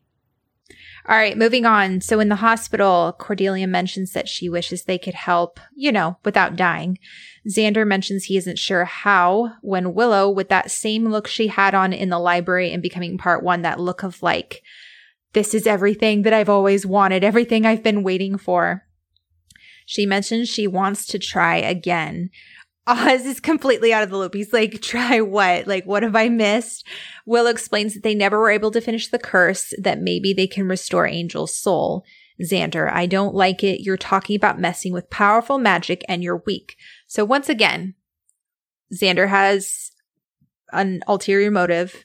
Is it interior or ulterior? I can never remember. It's ulterior. But I kind of want to disagree. I wrote in my notes that I think that this is the one time that I genuinely believe that Xander is actually concerned for her well-being and not just thinking of himself. See, and I agree with that. I agree that it can be both. And I think that's the rub with Xander. I think usually it is both. Like, he usually has a valid point. And it's just always hard to tell with him because it's like, okay, what kind of motivation do you have? But I do genuinely think he is concerned about Willow. So I agree with you on that. Willow, I'm okay. Xander, you don't look okay, does she? Cordelia, you should listen to him. The hair, it's so flat. And the lips. Xander, could we stay on topic here, honey? This is the first time that he's corrected her, and it sounded like kind, and he called her by a pet name. Like, I feel like this episode, with the exception of him telling Willow he loves her, like, he's been really kind to Cordelia, and I'm like, what is going on? Jeez, the bar is all the way on the floor for this man. He actually was nice to his girlfriend this episode, besides the fact that he told another girl he loved her. I know. I think it's also because it's like, it's one of those, oh, me and my boyfriend or my girlfriend just had a fight. And then it's like the right after the fight when you're like really nice to each other. Because you're just like, you know, you're on like thin ice. Not thin ice, but you know, you're just like, hey, like. Yeah, we're still mad at each other. Yeah, I love you. And so, like, I feel like this is one of those moments where it's like everyone thought that everyone was going to die. And so they're all just, like, really nice to each other right now. Oh, no. That's true. So, like Cordy being all, like not that this isn't in her heart, but it's, like, her being really sweet about, like coffee. And then Xander being really sweet to her. Like, you know, it's, like, everyone's just, like, very, like, we all just really love each other right now. Oh, yeah, that's a good point. That's hilarious. Willow puts on her resolve face, which is very cute. You've seen it before. You know what it means. Oz is confused as Oz can look. Okay, I pretty much missed out on some stuff, didn't I? Because this is all making the kind of sense that's not. Willow tells him to get her things from the library with Cordelia, that she'll fill him in. Oz trusts her. Willow doesn't explain anything. Oz just glances once at Xander and then goes, sure, kisses Willow's hand and then leaves. Like, what a good guy. That is literally the sexiest thing that a man can do. Just be like, okay. Right? Right? Including the hand kissing, man. I know. He was just like, I worship you, my goddess. Yeah. Oh my gosh. All right, so Willow tells Xander to go to Buffy and tell her what they're doing in the hopes of stalling. Giles is not looking too good in the mansion. His head is sagging as Angelus tells him that he can stop the pain. You've been very brave, but it's over. The lighting in this episode is beautiful because you have that painting of cherry blossoms, and it's, I think, a Japanese man riding a horse. And it's just like this beautiful scene, and you have the way it's lit. And so Giles is backlit, and then you have just the silhouette of Angelus in front of it. And so the juxtaposition of this beautiful, peaceful scene with this torture scene is just very, very eerie. Giles, please. Angelus, just tell me what I need to know. He kneels in front of Giles as the camera pans in while Giles struggles within himself. You feel like he's going to break any minute. And then he says, in order to... Angelus gets closer. I love Angelus's face. He's like, yeah. To be worthy, you must perform the ritual. And then all of a sudden his face hardens and he spits it out in a tutu. I just love that even when Giles was going through the most pain that we've ever experienced, like seen him experience, he is still like Giles. Like literally just the most strong-willed, like British person ever. He's using his powers of tuning out that he uses quite frequently when Xander's talking in the library on Angelus. So I'm sure he's like a finely tuned machine at this point. He knows how to do that. My favorite piece of trivia for this episode is apparently David Boreanaz is incredibly clumsy. And during this scene, he used to kneel down while he's in front of Giles or Tony Head, and he kept falling over while he was crouching down because he couldn't keep his balance. So much so that they kept laughing while filming the scene, and Tony Head had like his mouth full of peppers. He kept having to take new ones because David Boreanaz was so clumsy. Oh my gosh. I'd be like, come on, like, dude. I'm like, my mouth is burning. I'm supposed to be crying. Yeah, right. Like, can we not be laughing? Right. And then he's supposed to say in a tutu without, cracking up. Yeah. And David's over there falling over. So Angelus stands up. All right, someone get the chainsaw. And then that beautiful shot of Angelus' silhouette in front of the painting. Spike rolls in. Love how nobody cares where he is. Like, this guy's been gone for hours and like nobody notices. Like, did he stash his wheelchair? Did he just leave it out? Like, I want to know what happened. He like hid it in a park somewhere. Yeah, exactly. I will say, I think it's so interesting how Spike protects Giles without giving himself away, but So also clever. Like, it's just, I love Spike. I think he's so interesting. Like, he's such an intelligent character. He's intelligent, but not in a way that we've ever seen before. Because I feel like in School Hard, in Halloween, he was just kind of like seize the moment guy. He wasn't like plan things out and like go through with my plan. And this entire episode, we've seen him actually like make a plan, follow through with it, and then keep his nerve while he's dealing with Angelus, the guy who's like supposedly supposed to be like smarter than him and crueler than him. Yeah, it's very, very clever. Now, let's lose our temper. What does Angelus say, Leah? I think this is your favorite line. I think he goes, when did you become, what did he say? When did you become the level-headed one? No, he says, keep out of it, sit and spin. Oh, yes! I forgot about this. That's a horrible So thing freaking to call funny. someone in a wheelchair. Especially, I think what's funnier about it is the fact that it's not even that Angelus had time to like rehearse that. It was literally his initial reaction was to be like, keep out of it, sit and spins. Like, he just like has like a handful of insults for Spike just in his pocket, and it's so funny. Well, it's especially funny too because Angelus has been like super like passive aggressive in how he's like gone after Spike, and it's become more and more overt as the season's gone on, and now he's just like, I don't like you. And I'm just going to say it. Less passive, more aggressive. Yes, exactly. He's like, already got Drew. Like, what else do I need? Spike keeps his cool. He says, look, you cut him up, you'll never get your answers. This is Spike playing the long game. Like, good for him. Angelus is super sus. He's like, since when did you become so level-headed? Which is fair because that's not typically Spike. Spike, about the time you became pig-headed. He's not wrong. You have your way with him, you'll never get to destroy the world. And I don't fancy spending the next month trying to get Librarian out of the carpet. There are other ways. Calls Drusilla in, says, do you want to play a game? Oh no. What else can Drusilla do? She's like the catch-all for everything. All right, library. There's crime scene tape everywhere. The bookshelf's been put back up and it looks like everything's been cleared, or at least cleaned. I don't think in a normal crime scene, I think you leave everything the way it was until at least they're done. There's a chalk outline on the floor where Kendra was. Buffy rests her hand on the incense bowl that Willow was using for the spell, which I'd never noted before. And she kind of like pauses for a minute and then pushes it away and grabs Kendra's duffel bag from under the table, which I thought was a really nice symbolic moment of Buffy recognizing once again that Angel's not coming back and kind of like moving on. Snyder comes in. You do know this is a crime scene, don't you? But then you're a criminal, so that pretty much works out. Dude, this whole scene, I'm not even gonna lie, had me so confused. I was like, okay, does he know that she's a Slayer, or does he just think she's somehow involved with everything? Like, it's a very interesting, like, interaction, but I'm also, like, left wanting more. Yeah, and I think that's the point. I think you're not really supposed to know. Buffy, you know I didn't do it. The police will figure it out. Snyder, in case you hadn't noticed, the police in Sunnydale are deeply stupid. I love that line. True. I love how he delivers it too. Which makes sense because people can get away with, I don't know. Murder? There are some ideas of different worlds, or like, you know how they'll try to have superheroes in like modern times but change absolutely nothing. You're like, how does this work? You know, like you can make it a different type of world and change some like rules and how people live to make it more believable. And sometimes they just refuse to do that.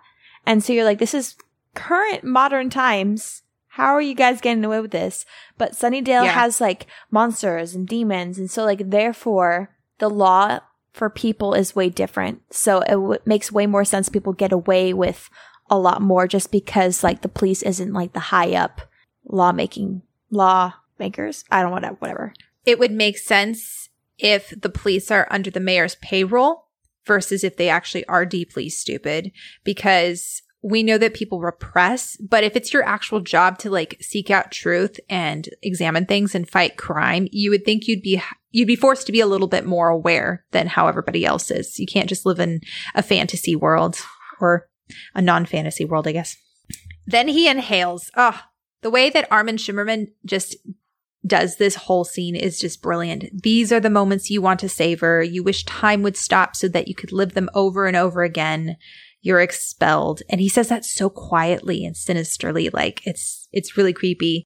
Armin Shimmerman says this about this moment. He says that he believes that to a point, Snyder is actually more threatening to the teen characters on the series than the actual vampires. He says he really holds power over their future. If they get expelled from the school, then they'll really be screwed over. They can attack a vampire, but they can't attack a school record. To our younger viewers, that's a real threat, which I think is cool that he recognizes that and therefore plays his character accordingly. It adds a whole other layer onto Principal Snyder. I don't know. I absolutely love the man. He's just a brilliant actor and he plays Snyder so well.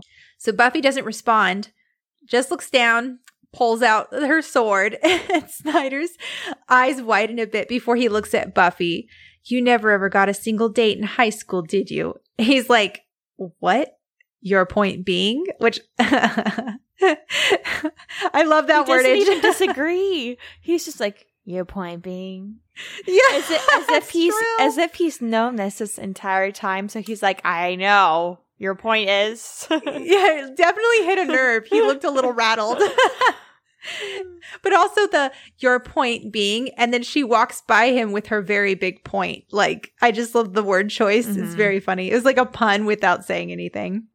Snyder immediately pulls out his phone. I always forget about this. It's Snyder. Tell the mayor I have good news. What is going on with the mayor? Like, I need to know. All right, maybe next season. Mansion. Giles looks rough. We see the same nails that sliced Kendra's neck, using a cloth to gently dab at his forehead wound as Drew asks if it's better. The way that they shoot it is fantastic. It's a close-up of Giles's face, and the first thing we see of Drusilla is her nails. And we all saw a close-up of her nails when she was attacking Drusilla or attacking Kendra. So it adds a whole other layer of fear on top of this scary moment. I noted that too, that they chose to highlight the nails. Yep, the stick-ons, the press-ons. When Giles doesn't answer, Drusilla puts her hands on his head while saying, let's see what's inside. She gasps after a moment, saying, of course, before doing the same thing she did with Kendra, having Giles look at her while saying, be in me, see with your heart. She puts her hands over his eyes, and we have that wonderful transition of the back of Giles's head so that as Jenny is revealed to Giles, it's also revealed to us as the audience, which is, oh man, this scene is rough. This is a really rough scene. Giles, Jenny, I thought I'd lost you. Giles keeps a lot buried deep down inside. And so when we have rare moments like this where we're kind of able to see what he's thinking, it absolutely guts you. It makes sense that Giles has been mourning more in private. And I think you can see that. And I like that we haven't seen a ton of that just because I feel like we wouldn't. I feel like his anger and his kind of death wish and passion makes a lot of sense because he's like losing control. And then you see him kind of snap out of it and be like, you know what? I need to be this. I need to be that. And then he kind of mourns in private. But like, I don't know. The scene always just like hurts me just because it's like there's like hope in his eyes. There's relief. There's like pain. There's a lot that's going on in his performance and Giles's character. And so it's just sad to see him be like a little bit relentful of his, I don't know, of kind of just holding it together. It's just a little sad. Yeah, and it's especially sad because in I Only Have Eyes for You, I mean, that was the episode that Giles has to let Jenny go. So at this point, he's fully let Jenny go. And I think he's forgiven himself for any any guilt maybe that he had over Jenny's death. I don't know if he had any, but sometimes, we don't always rationalize things well when a loved one dies. But he's very clearly like come to terms with her passing. And so it's really, really hard to go back to, oh, she's back. I thought she was gone. And then he has to lose her all over again. This scene is very, very similar to the end scene with Angel and Buffy. Well, and I think that Giles puts on such a front for Buffy because he sees how strong she is, so he wants to be strong for her. And so I think that when we get him alone, we really see his vulnerability because he doesn't have to be strong for anyone. Jenny/Drew, I'll never leave you. The music that is playing is Remembering Jenny, is the same song that played in Passion and Every Time We Think About Jenny, but it's played very differently. It's on a wind instrument this time, and it's made to be very dreamlike. Like the whole, it's just gorgeous. The camera also slowly tilts back and forth, almost like we're on a ship, which again gives us the feel of it being a dream. It's beautiful. Giles's first thought is, we have to get out of here. Jenny runs her hands down his face. Giles says, it can't be you. Jenny asks if he told Angel about the ritual, and Giles says they have to get him away from Acathla. Jenny asks if he's close to figuring it out, and to Giles's credit, he still tries to get free. He says, I'll tell you later. Like, this guy, it took a while to get him to crack. Jenny, tell me what to do, and he hesitates. You could tell he doesn't quite trust her. And she says, it's all right, which is very, very similar to Buffy's shh, don't worry about it. Like, Jenny and Buffy kind of mirror each other in that they both know something that the other person doesn't know, and they're trying to make them rest easy in that. Giles still doesn't look like he trusts her. So then she tries kind of like a seduction. She says, we'll have everything we never got to have, never got to feel, which is incredibly violating because Drusilla, as Jenny, knows all of this because she was inside of Giles's head. So she knows Giles and Jenny never got the chance to ever have sex, even though they were planning on it. She knows all these things, which is really an interesting layer on top of all this. So not only is Giles being tortured physically, he's being tortured emotionally and mentally, and he's also being violated too, which is just really sad. So Giles spills that Angel has to get away from Acathla, that he's the key as it's his blood that opens the portal. She kisses him, and then suddenly we cut to the real world and see Drusilla kissing Giles, which is gross. I don't like that. Spike looks smugly at Angel as Angelus figures out that it's his blood. I am the key that will open up the door. My blood, my life. This is very important because it's his blood and his life, which is what will close it. Okay, kill him. Spike, but what if he's lying? Yeah, good point. All right, don't kill him. Angelus just seems so impulsive. It's like they've swapped places from how they were earlier on in the season. It's really interesting. I also don't think that it's him being impulsive. I think it's him being cocky. I think he's I already know what to do. So sure, keep him alive, I guess. But he's he really just doesn't think he's going to be defeated. I think you're right, Leah. Then Angelus is like, hey, I like this. Us being buddies, you watching my back, just like old times. Poor Giles. The moment that he wakes up and realizes what happens, worst feeling in the world. All right. So at Giles' house, Whistler's still scrounging around for booze. Buffy asks what he means about the sword not being enough. And he's like, raiding an Englishman's fridge is like dating a nun. You're never going to get the good stuff. I was like, oh, that's what that means. I've never thought about it before. I always forget Whistler's in this episode because I don't know. So when you just mentioned that, I was like, I don't think I've ever comprehended much of what he said because I just kind of feel like he's just in this episode to kind of push Buffy into where she's supposed to be because I'm like, why are you even here? He doesn't really even push Buffy. No. She kind of does it anyway. I think the only information that she needs to know that he gives her is it's the blood. Once he opens the portal, but that's the only thing. How does Whistler know? Do we even find I just that is the question we all want to know in this episode. Yeah. How does Whistler know anything? He tells her Angel's the key. His blood will open the door to hell, that only Angel's blood will close it. One blow will send them both back to hell, but I strongly suggest that you get there before that happens. The faster you kill Angel, the easier it's going to be for you. Buffy, don't worry about me. It's all in the line here, kid. I feel like he's kind of irritating. He's just saying things that Buffy doesn't need to hear. Like, she knows this. Like, I don't know. And we've seen that he's watched her be called too. Like, he's a little irritating. She says, I can deal. I got nothing left to lose. She leaves and Whistler ominously says, wrong, kid. You got one more thing. And I wrote, how much does this dude know? Like, why doesn't he tell her that? Like, he's telling her, hey, get there before he opens the portal. But then he's like making it seem like he knows that she's not actually going to be able to do that. I feel like that would have been a really great thing for Buffy to know.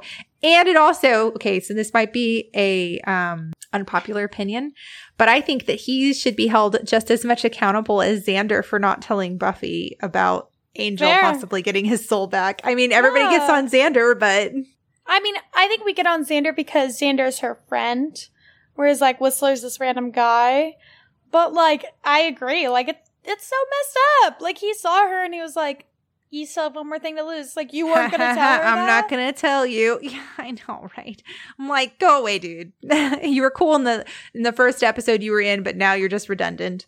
All right, it's sunrise. Buffy's on her way to the mansion. Joss's stage directions for the script for this episode read, yes, it's sunrise. Sue me. So apparently, according to the Watcher's diaries, sunrises and sunsets are almost impossible to film because they are so brief and difficult to schedule, much less capture on film.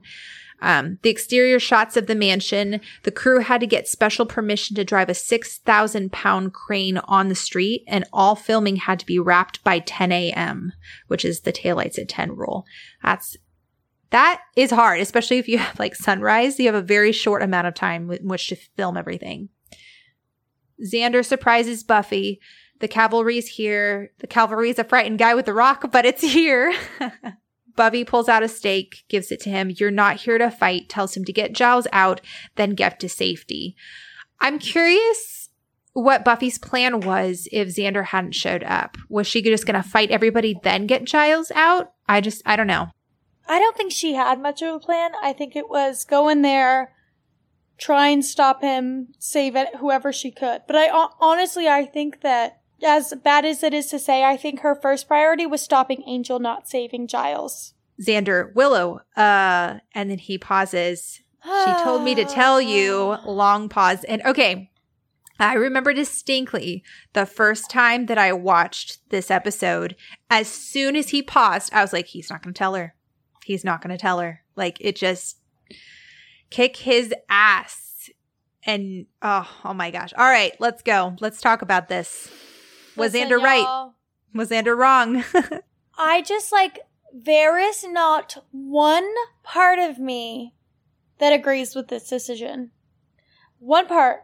Like, yes, of course you cannot like Angel. Yes, of course you can have your disagreements of that. But Angel and Angelus are not the same person. Like, Angel has no will over what Angelus does. So it's unfair to hold Angel accountable for Angelus's actions. Not to mention, you are dooming Buffy to kill the person she loves.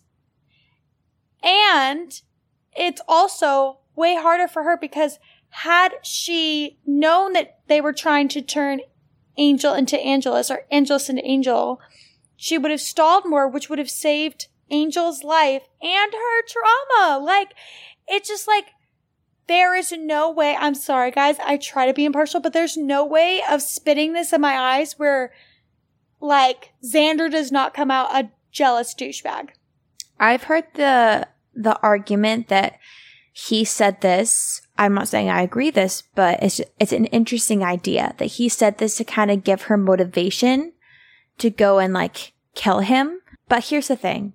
He could still do this by saying, hey, there's a slight possibility that his soul might be restored, but that doesn't mean that you should relent and not fight and try to kill him if you have the chance. He could say that and she'd be like, okay, yeah, Like, Buffy has proven herself, especially when it comes to Angelus the past couple episodes, that if the opportunity came where it was like she could kill him and she had to because he's like Angelus, she would take it. I don't think that she's really expecting that the spell is really going to work. I think she's hoping, but I think that if she had the opportunity, she would kill him. And so I can see how people would think that, but it's like, he still needs to tell her though. Like, he still needs to be like, hey, like, you still need to take every opportunity to kill him because he's a threat, but just so you know, there's a slight possibility he might be Angel again. But also, I mean, great point, Tabby, but also on top of that, it's like, ultimately, Buffy is the Slayer. It falls on her shoulders about, like, she's literally judge, jury, and executioner when it comes to vampires. Like, she is literally chosen to be the person who determines what happens. And so the nerve of Xander to withhold information because he thinks that his judgment is better than hers is so arrogant. Like, Buffy has the literal weight of the world on her shoulders at all times. You really think that she's going to prioritize, like, her love over, like, the whole world? She has shown that she chooses the world. Like, ugh, it's so annoying. Yeah. Yep, it is. So I'm going to play devil's advocate for a minute, and then I will talk about what I really think. So it is altogether possible, what Tabby said, that Xander came up with the intention to tell Buffy what Willow said, and then saw that she was in battle mode, and then him saying, hey, Willow said she's going to do the spell, could pull her out of it. The thing is that Xander saw what happened in the episode prior when Buffy went with the intention to just stall Angel while Willow did the spell, and how badly it went. And also the fact that Buffy, like, wasn't even really trying as hard as she could. I mean, Angel mentions that. He's like, it doesn't feel like your heart's in it. And it could be that Buffy just didn't give it her all because she knew that Angel could quite possibly be cured. There's that possibility. Xander also doesn't seem to think that Willow can pull off the spell because of the first attempt. If Buffy hesitates, she could die or the world could go to hell.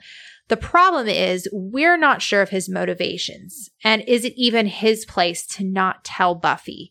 It's an ethical dilemma because it probably wasn't his call, yet it turned out fine in the sense that the world and Buffy didn't die, yet Buffy was extremely emotionally scarred by it, given by the fact that she completely leaves Sunnydale. So Passion of the Nerd sums it up brilliantly.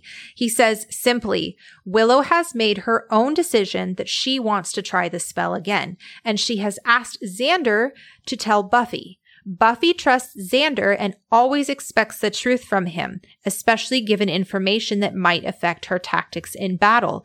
And Xander decides that he knows better than either of them. Nobody knew how the battle would play out, and Xander's decision actually limited Buffy's options. Whatever his motivations for that decision, that is very simply wrong. He cannot elect himself commander. And I was like, go off.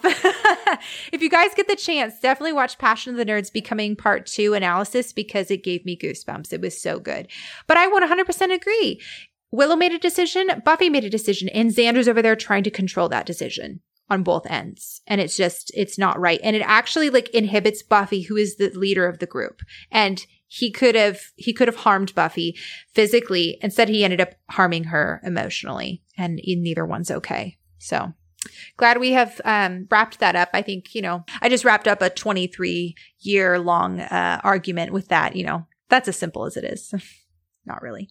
But we're seriously curious. If any of you guys have any input into this, if you have a viewpoint that you feel like is different or unique, definitely let us know, because I'm always interested in what people have to say specifically about this scene. All right, Mansion. Angelus is once again praying to Acathla, only this time we see it from Acathla's point of view versus from Angelus's in the last episode. Everyone's there. Drew's holding her doll again, which I thought was really cute. Angelus is looking great in his leather pants as always. Chants in Latin.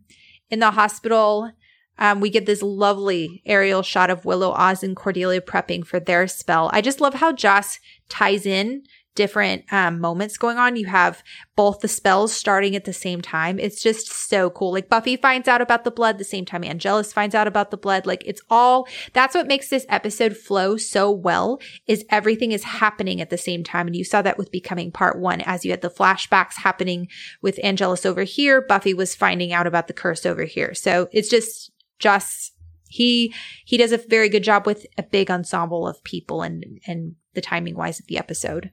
Willow, are we ready? Cordy is burning the incense. Oz is reading out of the spell book, and Willow is doing the actual spell and channeling the magics. In the mansion, Drusilla has the doll in one hand, knife in the other, hands the knife to Angelus, who slices his hand. Now, Akatha, you will be free, and so will we all, which is lending credence to my theory that Angelus just wants to be free of Buffy and any hope of salvation. Buffy enters quietly. This part doesn't make sense. Beheads a very bored-looking vampire who's about ready to go to hell for the first time, and he looks like tired, and he probably can't see out of his peripheral vision because of his bumpy forehead because she's like right there, and he like is just like, okay, yeah, what is this portal gonna open?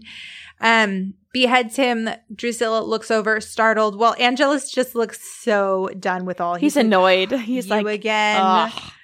And I love how she's the one who's like, hello, lover. I'm like, yes, Buffy. Spin Take his back words. The power. Spin his yes. words. Yes. Yeah. And he's like, I don't have time for you.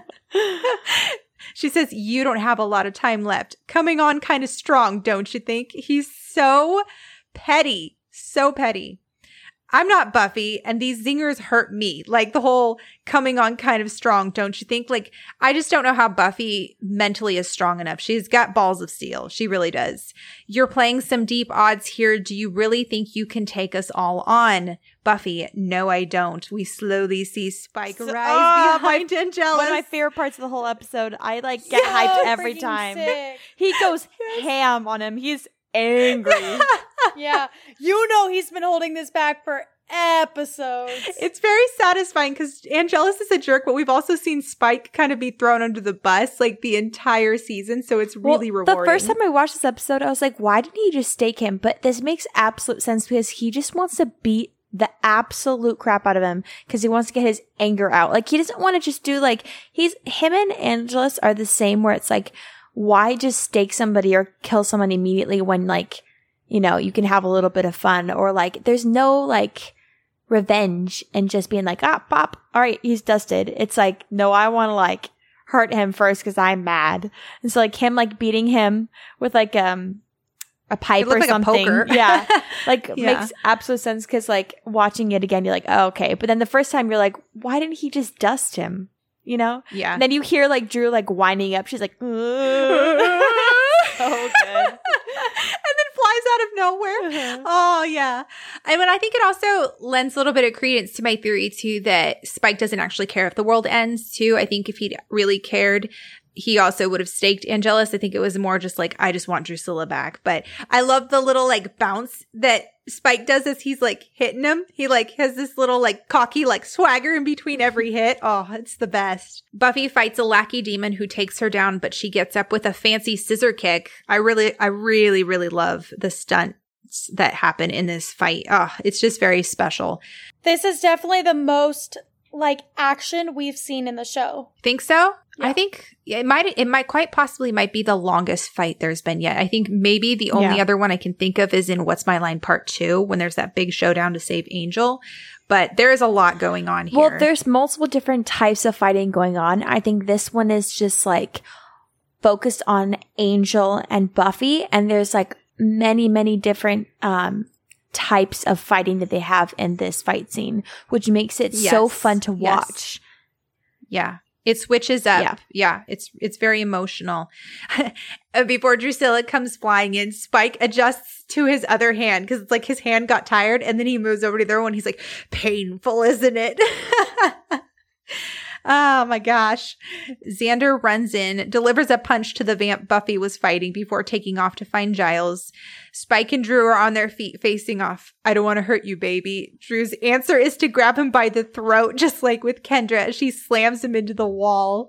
He knocks her hand off immediately before taking her out with one blow. Doesn't mean I won't. But that's such a Spike thing to do, to be like, I want to be gentle with you, but also I want you to love me, so I don't really care. Yes, right? It is. That's true. Or just like, at first sounds like, oh, really romantic, but then it's like, no, I want to assert my power. Yeah, exactly. Yeah. So much for healthy relationship. Also, I was like, okay, how strong is Spike? Because he took out Drusilla like she was nothing, and Drusilla took out Kendra like she was nothing. And Buffy has easily taken out Spike before. So, like, I feel like they did Kendra dirty because we've seen Kendra and Buffy match Kendra up. is much more of her, like, mind abilities rather than her brute strength. True, but even in the fight right before that, I felt like Kendra never really even got a solid kick in. Like, Drusilla just kind of brushed her off. So, yeah, I mean, with any TV show and movie, there's always going to be kind of like, they have to adjust the fighting based upon what they want to tell. But I feel like they still did Kendra kind of dirty. So according to James Marsters, he says, he realized that Drew is drawn to Angel like an alcoholic is drawn to booze. And for their relationship and her health, he needed to get her the hell out of Sunnydale. There's a lot of jealousy, but there's also a lot of understanding. He's her sire. It makes it easier for Spike to forgive her for going with him, since it's a sickness more than an attraction, which I thought was really interesting. At the hospital, Willow rolls the bones and rocks while Oz reads the Latin, and we hear the spell begin. Not dead, nor not of the living, spirits of interim I call. In the mansion, Xander finds Giles, who doesn't believe he's real. Giles, it's a trick. They get inside my head, make me see things I want. Xander, then why would they make you see me? I love how self-aware both of them are, where they're like, yeah, neither of us wants to be here. Or thinks of each other out of all the people to think of. Yeah, well, and I thought about it and I was like, yeah, Giles is close to Willow. Giles is close to Buffy. Buffy and Willow are close. Willow and Xander are close. He Buffy tolerates and Xander are close. Xander. Xander and Giles are not close. Oh my gosh. Giles, you're right. Let's go. No hesitation. Oh my gosh. Yeah. He's immediately snapped back to reality. Oh my gosh. No faltering, no questioning. You'd be like, but maybe. It's like, no, you're absolutely right. You would never come up with my brain. Yeah. He's like, there's no way this is a trick. Oh my gosh. Honestly, if I were, I think this would be way smarter though. Because if I were Drusilla, I'd be like, who is someone in the gang he's not super close to, so that he would, without a shadow of a doubt, think this isn't a hallucination. It would be Xander. Yeah. Well, I think Drusilla was also trying to have him, she says, see with your heart. So, you know, she wanted him to be so clouded by grief and want. Yeah, no, and, I know why. I'm just saying it would be like foolproof. foolproof. It would have been funny. Yeah. Could you imagine she says, see with your heart and there's Xander? We're all like, whoa, whoa, whoa. Ew, Sarah. I'm sorry. He's like you a were teenage going boy. there. I did. Huh? I was not going there. Back me up here. No, Tabby was not even close to going in that area. You took it there. My mind was so far off that beaten path. That was more than a hop, skip, and a jump. That was a whole, like, truckload of a difference. I'm sorry. I take it back. I don't want to see that either. He's an underage student. No. And he's Xander. I agree. Okay, moving on. I love this shot. So you follow Xander and Giles as they're trying to get out. And as you see them in kind of the background, you have Drusilla and Spike fighting right in front of the camera as it pans over, and you see Buffy over there fighting the vampire. It's really, really well done. I like how much movement is in this fight scene. It's so interesting. You could rewind and watch so many different aspects of it and see something new each time.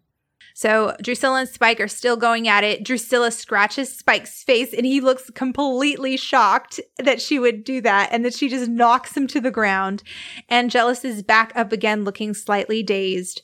Buffy stakes the vamp just as Angelus grabs the sword from Acathla, beginning Acathla's awakening. Drew pauses. Oh, here he comes. And Spike takes the moment to grab her from behind in a chokehold, which, yes, we know. Go ahead, Tabby. Well, never mind. I know what you're going to say. How could she pass out if she doesn't have breath? Is my question. Doesn't make sense. Yeah. How is Angel able to smoke from that hooker that he bit? No, okay, that one is a little bit more like, okay, at least it was You for, could like, just carry and aesthetic smoke. versus, yeah, like and then just pop it that back one's out. a little bit, but the fact that she literally passes out, it's like, come on, you guys, she could have there could have been any other way to put her down. Like it had to be from like lack of air, really. Yeah. No, I know. But you know what? This scene is so great that it just doesn't even matter. So the hospital, Willow continues to chant, "Gods bind him, cast his heart from the evil realm," but she begins to have trouble speaking and looks like every word is costing her energy. The pacing, the way this ramps up is just, it's art. It really is. Real fast, I wanted to talk about the stunt doubles, the stunt doubles and the stunt coordinators as we get into the sword fighting portion of the episode. So Jeff Pruitt and Sophia Crawford are the stunt coordinator and the Angel and Buffy stunt doubles in this scene. Jeff Pruitt is the only American stunt coordinator to have belonged to an Asian stunt team, specialized in Hong Kong style stunts, which became popular in the 70s with Bruce Lee and Jackie Chan. They're very dangerous stunts that you see in a lot of kung fu films. They're very gritty and raw and require a lot of falling from high places. At the time, had more than 20 years experience in martial arts combat and directed and edited more than half of each episode for the second season of Power Rangers, which is where he met Sophia. Sophia trained in Hong Kong and was hired by Jeff to do the stunts for the Pink Power Ranger on Power Rangers. They worked together for 4 years before Buffy started. Jeff says this. He says, during the episode phases, Sophia had to walk onto a net and the effects guy had her rigged with 300 pounds of counterweight. I told them that I weigh 150 pounds and normally when we do stunts like this, I just jump down and jerk her straight up. They felt that they had a need for extra weight. They said they had tested it with some dummy weights before and it was okay. So we did it and she shot up. We had the camera up about 30 feet in the air and she went past the camera and came out at the top of the net. Then as she was falling, she grabbed hold of the outside of the net and snapped to a halt before she hit the ground and it snapped her neck back. She was okay. She got up and she did it again. We took all the weight out and we did it the right way. After that same night, I asked her to marry me. We did so many hard stunts and we're not blasé. Sometimes Sophia and I will fight each other. I have her really kick me, really hit me because we come from that background of a more Hong Kong style fighting. They're not really used to seeing that, so it freaks them out a little bit, but it's our jobs. It seems like normal, everyday stuff to us. Isn't that insane? Oof, that poor girl. Up 30 feet. Oof, I know, right? He goes on to say that even though the fights are described in the scripts, Jeff doesn't necessarily follow those directions. He says, I find out what the feeling is before, during, and after the fight. Unless there is something specific, some specific prop or some place a character has to be, then I know that that's where we'll have to end up. But what happens during the whole thing is pretty much up to me. This final fight that we're going to do for season 2 involves some very specific attitude between Buffy and Angel and how they feel about each other. So that was not as fancy as some of our other fights, but was more emotional. Each fight has a different flavor to it. He said his favorite thing about the show is that it's story-driven with the writers in charge, which allows it to be original and different, which I thought was really interesting. And you see that going into this episode or into this scene with the sword fight. It's very, very emotional, but even like the hits and kicks that they give each other and it's just so good. I thought the choice of the weapon was also very interesting because like a sword or a knife is very personal. It's very like gritty and it's not very clean. Like it's very like, and so like the fact that they chose like a sword fight instead of like a normal fist fight, I really like it. Like it just comes off as very like personal and like gritty. It's also just classic hero stuff. Even how Angelus is dressed kind of looks like a pirate. He's got a billowy black shirt with the leather pants. Like, it's just interesting. It's very much hero versus villain, and I love it. His outfit, I love. This is my favorite Angel and/or Angel's outfit he wears. And the entirety really of him being Buffy. I think it's so attractive.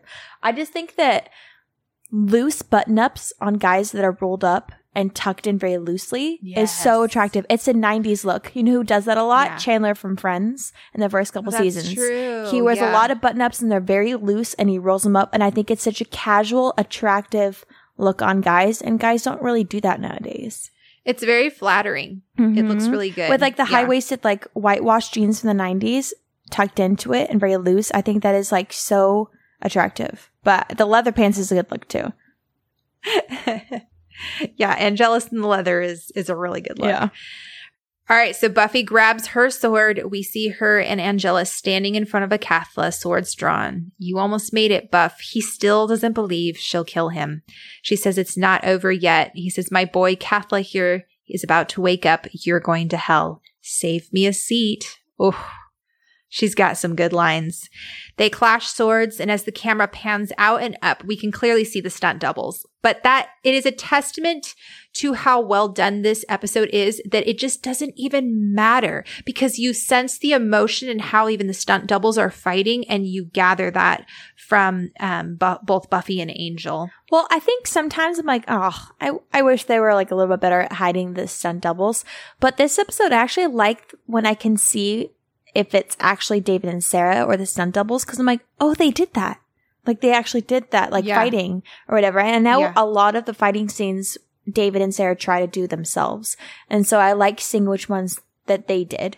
Angelus cuts Buffy's arm, yet doesn't even pause and continues on. It's shot very well. The quick cuts don't feel like a cheat or like they're trying to avoid showing how crappy the actors can fight, which I don't think they're fighting crappy, but sometimes like movies and shows will do that. You actually believe it and you're so invested in the story, even though you can see the stunt doubles. I mean, literally the way that they cut this and edited it is seamless, even though we're jumping back from Sarah and David to Jeff and Sophia. Like it is just so well done. And it really feels like they're sword fighting. Like I can't say that for a lot of movies that have sword fighting. I think that is one stunt that you can kind of tell if you're faking it. And it really doesn't feel like they're doing that here. In the hospital, Willow is continuing to struggle as she breathes heavily, seemingly unable to continue. Oz and Cordelia are like, are you okay? Suddenly, oh, I love this moment. Willow's head snaps up, looks directly into the camera, then snaps down straight ahead as if she's possessed. The DVD subtitles say that she speaks Romanian. I think it's Latin, but Romanian does have Latin roots, so maybe it's similar. I don't know, but it's kind of cool to think about the fact that like maybe she's possessed by the old gypsy woman or something while she's saying the spell. I was actually going to ask, what possesses her? Like, is it? We don't know. Oh, okay. Yeah. I don't think we're supposed to know. I think we're just supposed to like know that something possessed her. From what I know about the show, I'm not giving anything away by saying this, but it's like what the darker the magic, you have to channel different people. And so it becomes a lot more dangerous. That's why people don't want people to get into the dark stuff. Because it's different than just like, oh, I'm going to wave this inanimate object or whatever. Like, but then it's different if you're allowing the magic to flow through you and allowing someone to come into you. That's why I feel like it's actually very brilliant. I don't know why people crap on the metaphor of like drugs and or like, addiction with magic. Because it's like, there's a very clear difference between like, quote unquote recreational and then like actually allowing it to like succumb into you. I think it makes absolute sense. Well, and I mean, this goes back to the episode before where Giles was like channeling very powerful magics through you opens a door that can't be closed. And so it's going to be really interesting. Very clearly they're heading somewhere with Willow with this. Oz looks disturbed, whispers to Cordy, is this a good thing? We have that fantastic pan past Willow staring ahead across the bed while chanting from Oz to Cordelia, hey, speak English. But she continues. In the mansion, Buffy is not doing great. She is hit out of the doorway into the courtyard/garden. She gets back up only to have her sword kicked out from her and then is punched into a fountain. We have a shot of the Cathla beginning to rumble and then see that Spike is still choking Drusilla as she passes out. Sorry, baby. I wish there was another way. He lifts her and carries her, pausing her at the doorway of the courtyard, and we see a struggling Buffy leaning up against the wall while Angel advances on her with the sword in his hand. Oh, that shot. Well done. You really get the sense of like how strong and ominous Angelus is going on a really frail or not frail, but she just looks very tired, Buffy. It's beautiful. Spike, God, he's gonna kill her. And for a moment, it seems as though he feels for her before he just shrugs and then moves on. Oh, James Marsters. I know, He does a right? great His job. charisma. So good. Angelus advances on Buffy. That's everything, huh? No weapons. Buffy looks up from the sword to him, her face in the rising sunlight. No friends, no hope. Her eyes close as she seems to be preparing herself for the final blow.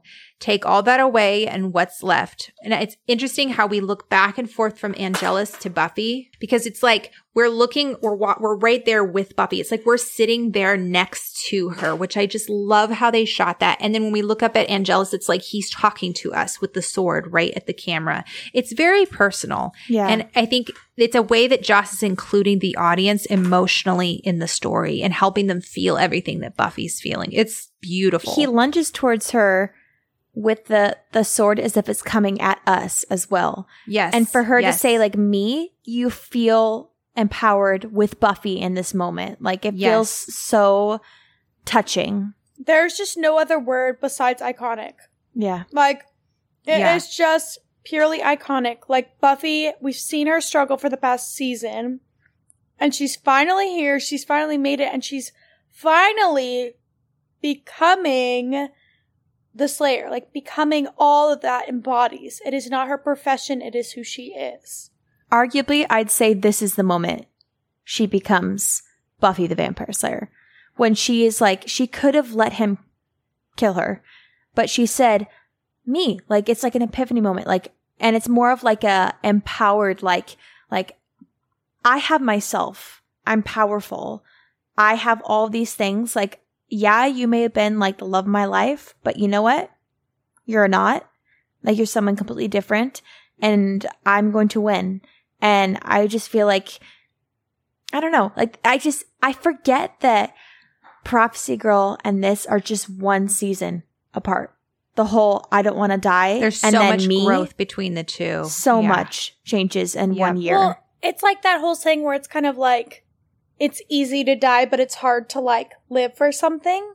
And I think this is one of those moments where it's like, Prophecy Girl, she sacrificed herself, and that's amazing, and that's beautiful, and what courage that takes when you're 16.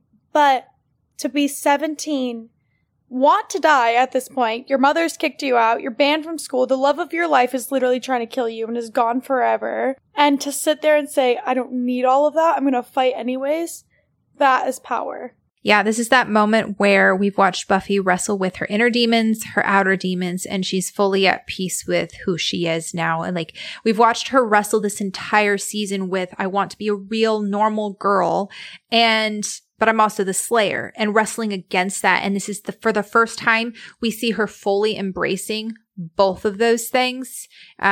And it's empowering because she's her strongest when she accepts that side of herself, saying me, I'm human, and I'm a Slayer, you know? And I think that's really beautiful. And it's also too like a callback to What's My Line Part 2, when her and Kendra are sitting there, and Kendra says, you're not the only Slayer in the world anymore. Like, you're not the only one. Like, you have a friend, you have a buddy. I mean, the fact that Kendra dies in this episode, last episode, it really just highlights how alone Buffy actually is. But she doesn't need anybody. She's got herself. And she's on her feet. She high kicks him and picks up her sword on the way. Spike and Drew burst out of the garage, speeding away to who knows where. Spike has one hand on the wheel, the other one around Drusilla, who's still out. Spike and Drew leave the way they came, and initially came here to get Drusilla better. Everything Spike has done is for her. It really is. He came to Sunnydale to help Drew, and he's leaving Sunnydale to help Drew. Back in the mansion, Angelus comes flying back into the room, but not in the good way.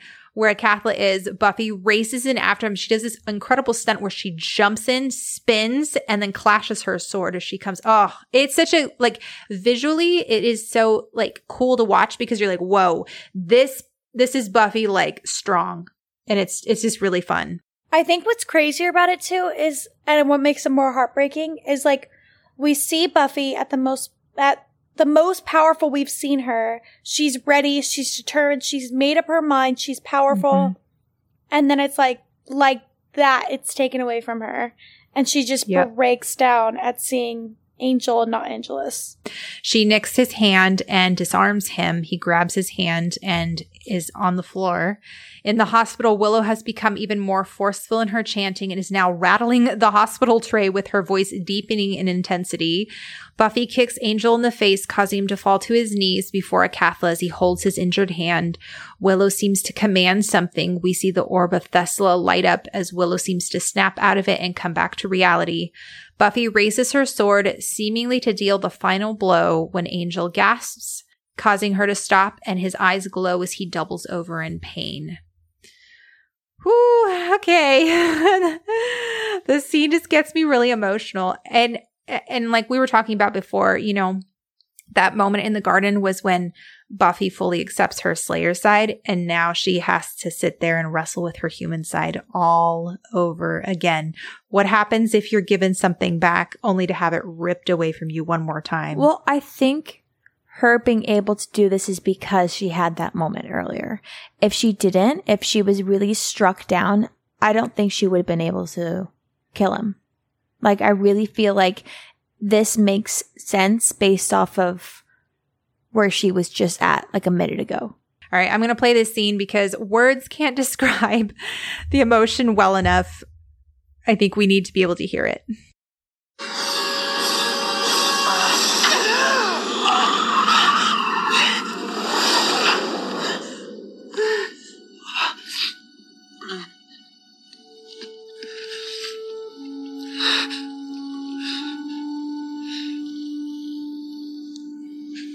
Buffy.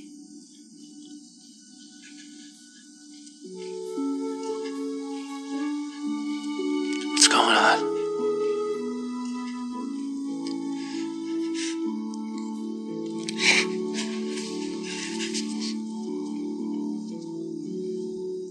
Where are we? I don't remember.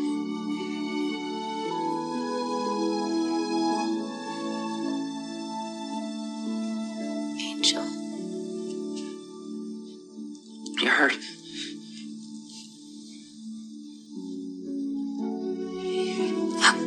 Oh, Buffy. God.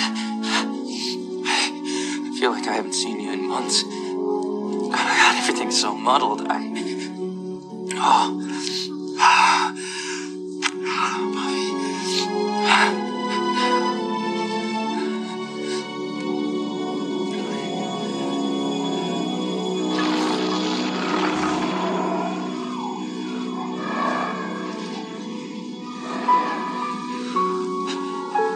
What's happening? Don't worry about it.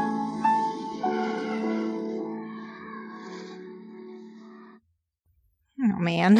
I think it made me more emotional listening to it. Like hearing the emotion behind it.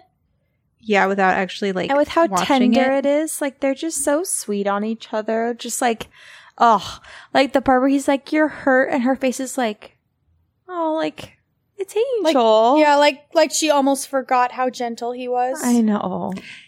Yeah, and it's like all the little things. Like she looks him up and down and then like asks Angel, and then he like says, "You're hurt," and touches her arm and then kind of pulls her into a hug. And the moment he hugs her is the moment she realizes it's actually him.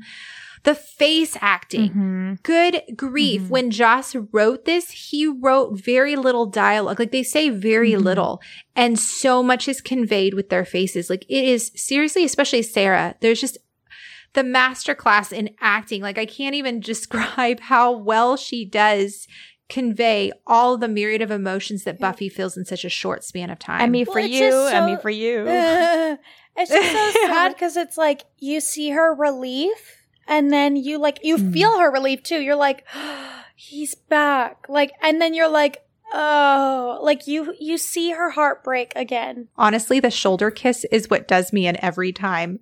When he just is like, he's like, oh, everything's so muddled. And then he just like kisses her shoulder. And I'm just like, Good grief, that's the sweetest thing I've ever seen. And she like, oh my gosh, she's like in tears. Her eyes are closed. She's just feeling that moment and she's got the relief and the joy on her face.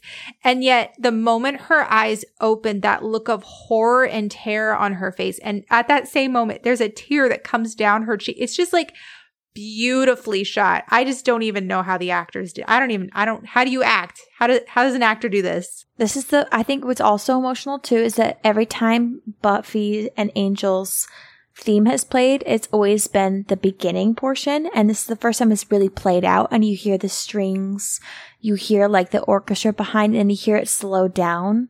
And it has like that little like, ding, and then you hear like a cathedral open or whatever. Like it's tragic, it's beautiful, and it's sorrowful. Yeah, like I think we've only ever heard like the piano part of their theme in the beginning because like usually their tender moments aren't that long because Buffy doesn't allow for happiness to last very long. And so in this one, it's like you really hear their theme really play out. Yeah, we had, I want to say it's an oboe. I cannot remember. We had that wind instrument playing when they were going to sleep together, but this is the first time we hear the strings. And this is the first time we hear the da da da da da. Like we've always heard. Sarah, the music major, everyone. Sorry. Actually, I have a little note here from the music major. So it's from Music, Sound, and Silence in Buffy the Vampire Slayer. It says, we are introduced to the Buffy Angel theme at the turning point of season 2, Surprise. The episode opens with Buffy's surreal prophetic dream, which moves her to pay an early morning visit to Angel. The theme begins at the point when Angel kisses her, and the rest of the scene consists of the two attempting to control their rising passion. The sweetness and simplicity of the theme not only establishes the sincerity of this relationship, but also tells us how we are supposed to feel about it. The Buffy Angel theme encourages us to look upon this romance with the same innocence and naivety with which the 17-year-old Buffy sees it. The theme reoccurs several times throughout the episode, each time at a key point in the development of the relationship, when Angel tells Buffy that he has to leave her, when they say goodbye and he gives her the Clawdaw ring, which will become an important development of the relationship, and just before they finally sleep together. The theme thus develops associations not only with Buffy and Angel generally, but also with some of the features specific to their relationship, impediments to their happiness, the ring as a symbol, and the physical consummation of their love, with the consequential changes in both characters and the plot lines. Because of the associations that accrue to the theme during its first few appearances, once Angel has lost his soul and the relationship is defunct, it begins to serve a new purpose. At this point, it becomes a symbol of what Buffy has lost, and it also reinforces visual reminders such as the ring. In re-experiencing this music, we remember its previous context and thereby empathize all the more strongly with Buffy. One of the first times that this occurs in the episode that follows their consummation, Innocence, after Buffy realizes what has happened to Angel. The scene takes place in the library with the entire Scooby Gang trying to make sense of the situation. The camera pans across the group, finally landing on Buffy, whom we see looking at the ring as we hear the theme once again. While the visual cue alone might suffice to indicate that she is thinking of her relationship with Angel, the music makes our participation more visceral. There is a similar scene later on in Becoming Part 1 when Buffy is talking on the phone to Willow and accidentally uncovers the ring lying in a drawer. As her voice falters and the theme enters, the music lets us feel how difficult it will be to follow through with her resolve to kill Angel. Near the end of Becoming Part 2, Willow, Oz, and Cordelia manage to restore Angel's soul, but Buffy realizes that she must nevertheless kill Angel in order to save the world. The theme here, extended and with a grander, more cinematic orchestration than in its previous incarnations, achieves perhaps its greatest power as it draws us back into her feelings of love, at the same time that it reminds us that she must sacrifice that which she desires most. Only a theme that has accrued so many prior associations could generate such pathos. And it's right. Music is incredibly important when it comes to stirring up our memory and stirring up feelings. And we talked about Sarah and David's face acting, but the music is like the third actor in this scene. It does so much. I mean, I think we'd still be moved to tears if there was no music, but the music just like makes it that much better. So this is the moment that the season has led to. And I feel like the moment where Buffy catches the sword and says me is the moment that everybody thinks the season is leading to. And yes, it is in a way. But now that Buffy's accepting of her roles, is she going to allow her heart to dictate what she should do versus her role as a slayer? So this is the ultimate human heart side. And like this is the 17-year-old girl versus the role as a slayer. It's the moment that Buffy should never have to be placed in, that no 17-year-old girl should be placed in, that no 17-year-old girl chooses to be a part of, but Buffy is forced to make a choice. We've seen Buffy being torn between her slayer duty and her desire for Angel and a normal human life. When push comes to shove, Buffy chooses her duty over her heart, no matter the cost. She definitively answers the question that we've been asking all season long. Do her affections for Angel distract from her slayer duties? And I think we can say with a resounding no, that he isn't a distraction, that she will do what it takes at the end of the day, no matter the cost to herself. Passion of the Nerd puts it very well. He says, adult love doesn't require us to be someone other than who we are. Adult love allows us to maintain our authenticity and integrity. Our choices define us, and when we act as though we don't have any, our lives become meaningless.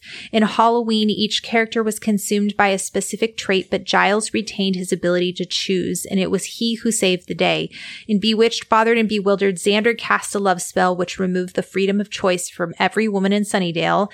And who was it that saw it as an obsession? Giles. Consider Whistler's warning in Giles' apartment when Buffy said she had nothing more to lose. Certainly could have meant her life, but I think the statement foreshadows the final goodbye between Angel and Buffy when she is faced with an impossible choice. To be the Slayer or to lose herself completely. He is imploring her to act authentically as her true self, as Buffy once implored Ford in Lie to Me. You have a choice. You don't have a good choice, but you have a choice. While some of this is the result of Angel and Buffy's actions, much of it is simply an indifferent universe. Buffy didn't make Angel a vampire. She didn't ask to be a Slayer. She never wanted that responsibility. That is life. And I think he puts it really beautifully when he talks about the fact that this is also adulthood. This is Buffy's like having to make a really adult choice right here. And I love that it's like Buffy is a whole metaphor for adolescence. And although none of us will ever have to make this kind of decision, this kind of choice, there are going to be other decisions that we have to make as we get older. And it all goes back to Whistler's monologue in the last episode where he says, you'll see what I mean. You know, what are we, puppets? No. And at the end of the day, we aren't defined by what happens to us. We're defined by what we do with what we're given. And I think this moment beautifully illustrates that. All right. So question, you guys. I'm curious. Do you guys remember when you first watched this episode?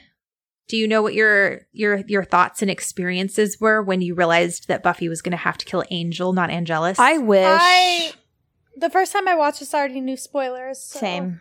Leah. Well, you know who told me? You did, Sarah. I know. Okay, well, here, to be fair, I sound like Leah. When you told me, I remember when you told me the spoilers for this episode, though. So weird. Well, I was like in junior high, and I had we weren't really allowed to watch much growing up. Mm-hmm. It was like basically Disney movies, and then like occasional movies that mom and dad liked that were like, maybe we shouldn't have seen that, but they really liked it, so we were allowed to watch it. Yeah, I know, right? We're like, makes Air no Force sense. One, yes. Indiana Jones, Harry Potter, but, no. Yeah, Little Mermaid, absolutely not. But Sarah's like 6 years older than I am, so she was watching it at this point, and then I remember you coming in and talking to like Hannah about it, and our other sister Hannah. Gosh, I needed someone to talk to. It was so emotional. And I was in the room, and then you went on, and you're like, and Buffy has this like boyfriend named Angel, and Angel's a bad guy now, and then she has to kill him. And then like I remember hearing the whole synopsis of like the season 2 arc, and then being like, I like knew that about the show for like years, and so knowing all of this was kind of like, oh, like I want to see how it happens. Not to say that like it wasn't like sad when I watched it. I'm guessing. I don't remember, honestly, the first time. I don't remember watching. That's funny that you remember me telling it, but you not experiencing it. Yeah. That's hilarious. Yeah. I can't even tell you when I had seen the first like 3 seasons. I couldn't tell you when. I just remember being like, yeah, I've seen it, and like having to go back and like watch the rest like years later. But I couldn't tell you when or my reaction to the first 3 seasons. For me, I genuinely thought up until that point where he gets his soul back, I was like, okay, he's going to get his soul. He's going to get his soul. And I remember legitimately getting scared once he pulled the sword out and realizing, oh crap, a Cathlis opened. And then being like, well, okay, Buffy will find a way. Like, cause they always find a way. There's going to be something. And then he gets his soul. I'm like, woohoo. And then realizing, oh crap, she's going to kill him. Like, I just remember being so angry and immediately going on to season 3 because I was like, this is crap. I can't just stop here. But yeah, I'm really curious if you guys, listeners out there, have a moment in this episode that really stuck out to you. Definitely let us know your guys' experiences with this episode in particular. I feel like everyone has such an emotionally visceral moment. It's a lot like Innocence or Passion. It was like, where were you when Becoming Part 2 aired? I'm really curious. All right, so we see a Cathlis mouth has opened and a portal has begun to form. Buffy slowly pulls back to look at Angel as he asks what's happening. Shh, her look of love as she gently tries to protect him. Don't worry about it. She runs her hands over his lips, his cheek, his brow, almost like she's trying to memorize the feel and look of him before she has to kill him. She kisses him once more, just desperately, as we pull out and see the portal has now grown. Like, it grew pretty fast. They're both gasping for air as they stop. And then forehead to forehead, Buffy tells him she loves him. He responds the same. She tells him to close his eyes. And Angel, sensing something isn't right, yet trusting her, obeys. And there's a very, very clear correlation between Darla telling Angel to close his eyes when she sires him and Buffy telling Angel to close his eyes when she's about to kill him. Like, Angel ends up dying in both of those situations. It's just very interesting. Buffy, in very clear agony, can't help herself, kisses him one final time before stepping back and plunging the sword through him. Angel's eyes open in pain. He reaches out for her. Buffy? The hurt and confusion in his eyes are just brutal to watch as the portal takes its dear sweet time to close. And then he's gone. His arms outstretched mirrors Buffy's dream and surprise where he reaches out, which is also a foreshadowing of his death. The look on Buffy's face, she tries so hard to be strong at the very end, and yet she just absolutely crumbles, which, completely makes sense. And we hear Sarah McLachlan's Full of Grace play as Buffy walks home. We see Joyce walking up the stairs in her robe, calling out for Buffy, and then sees that Buffy has all the closets open, her clothes strewn on the bed, and there's a note. And Joyce just breaks down in tears. This is just so sad. I hate talking about this. Oz is pushing Willow in a wheelchair. Xander has a cast on his hand. We're back at the school now. Giles is limping with his fingers in splints. All right, so the Scooby Gang's clothes in this final shot of them at the school are very bright in contrast to the outfits and clothing we've seen for the entire episode, and especially Buffy's outfit in this scene with the overalls of pain. Joss has talked about how he purposefully had Sunnydale be bright versus where the vampires live, and I think that their clothing is to highlight that everyone is safe and everyone can move on with their normal lives because of Buffy's sacrifice. I think it's to show that the world has gone on to normal again, and that Buffy can't. Everyone can move forward. Buffy has been very greatly affected and traumatized by this. So the gang compares notes and realize that none of them have seen Buffy. Oz, well, we know the world didn't end because check it out. Giles says that he went back to the mansion and it was empty with Akathla being dormant. And Willow, I think the spell worked. I felt something go through me. Yeah, something went through you. I think Oz and Cordelia can both attest that something happened. I love that out of all of them, Oz is the one person that seems to understand how Buffy's feeling in this moment. He says, or Xander says, maybe it wasn't in time. Maybe she had to kill him before the cure worked, which is very irritating. His face. He's just trying to cover his own butt. No, I wrote he down looks he so looks guilty. Mm-hmm. He looks really uncomfortable. Oz, then she'd want to be alone. I was like, yeah. Oz gets it. Mm-hmm. He knows. Willow, or maybe Angel was saved and they want to be alone together. Xander looking guilty again. Giles not looking too confident, or perhaps thinking about the torture. Like, do I really want Angel to be alive? Perhaps. Cordy, well, she's got to show up sooner or later. We still have school. Willow, yeah, she'll be here in a while. The music starts again and everyone looks unsure as they head back in, but then we pan out and see that Buffy's actually watching them from across the street. She just looks so just in pain. Just very aloof. Yeah, almost like she's looking at the real world and realizing that she just crossed a point and she can't go back. We see her on a bus leaving Sunnydale as the episode ends. And if you guys watch until the end, when the mutant enemy logo comes on, normally the monster goes, grr, arg. But this time it says, oh, I need a hug. And this is one of the only times that it says anything other than grr, arg. And I think that's funny. That's Joss Whedon that says that. And I'm like, Joss, you wrote this. I know. You wrote this. You did this to us. But with that, guys, we finished season 2. Well done. Woo! I'm so proud of us. I can't believe it. And now we get to go into season 3. I know. It's my favorite, Season if you guys 3. couldn't tell. Oh, is it your favorite season? Oh, yeah. I think I didn't realize it until I rewatched season 2. And I was like, yeah, no, for sure, season 3 is my favorite. So I'm stoked. Oh, I'm so excited. I can't believe it. I can't believe we've done 2 seasons and we have 4 seasons to go. Oh, we have so much good stuff to talk about. But before we get there, we still have the spoiler section for Becoming Part 1, Becoming Part 2 left to do. Just a reminder to you guys, on August 21st, which I guess is on Saturday for when this airs, at 11:30 a.m. Pacific Standard Time, we'll be having our live analysis, and you guys are all welcome to join and jump in and talk with us about all your favorite parts of season 2 and beyond. We're so excited for that. So please, if you can, definitely join us there. And you guys can find us on Instagram at Becoming Buffy Podcast for more information, or you can email us becomingbuffypodcast@gmail.com. We hope we see you guys there. If not, we will see you guys in a couple weeks for our season 2 analysis, as well as for our first episode of season 3.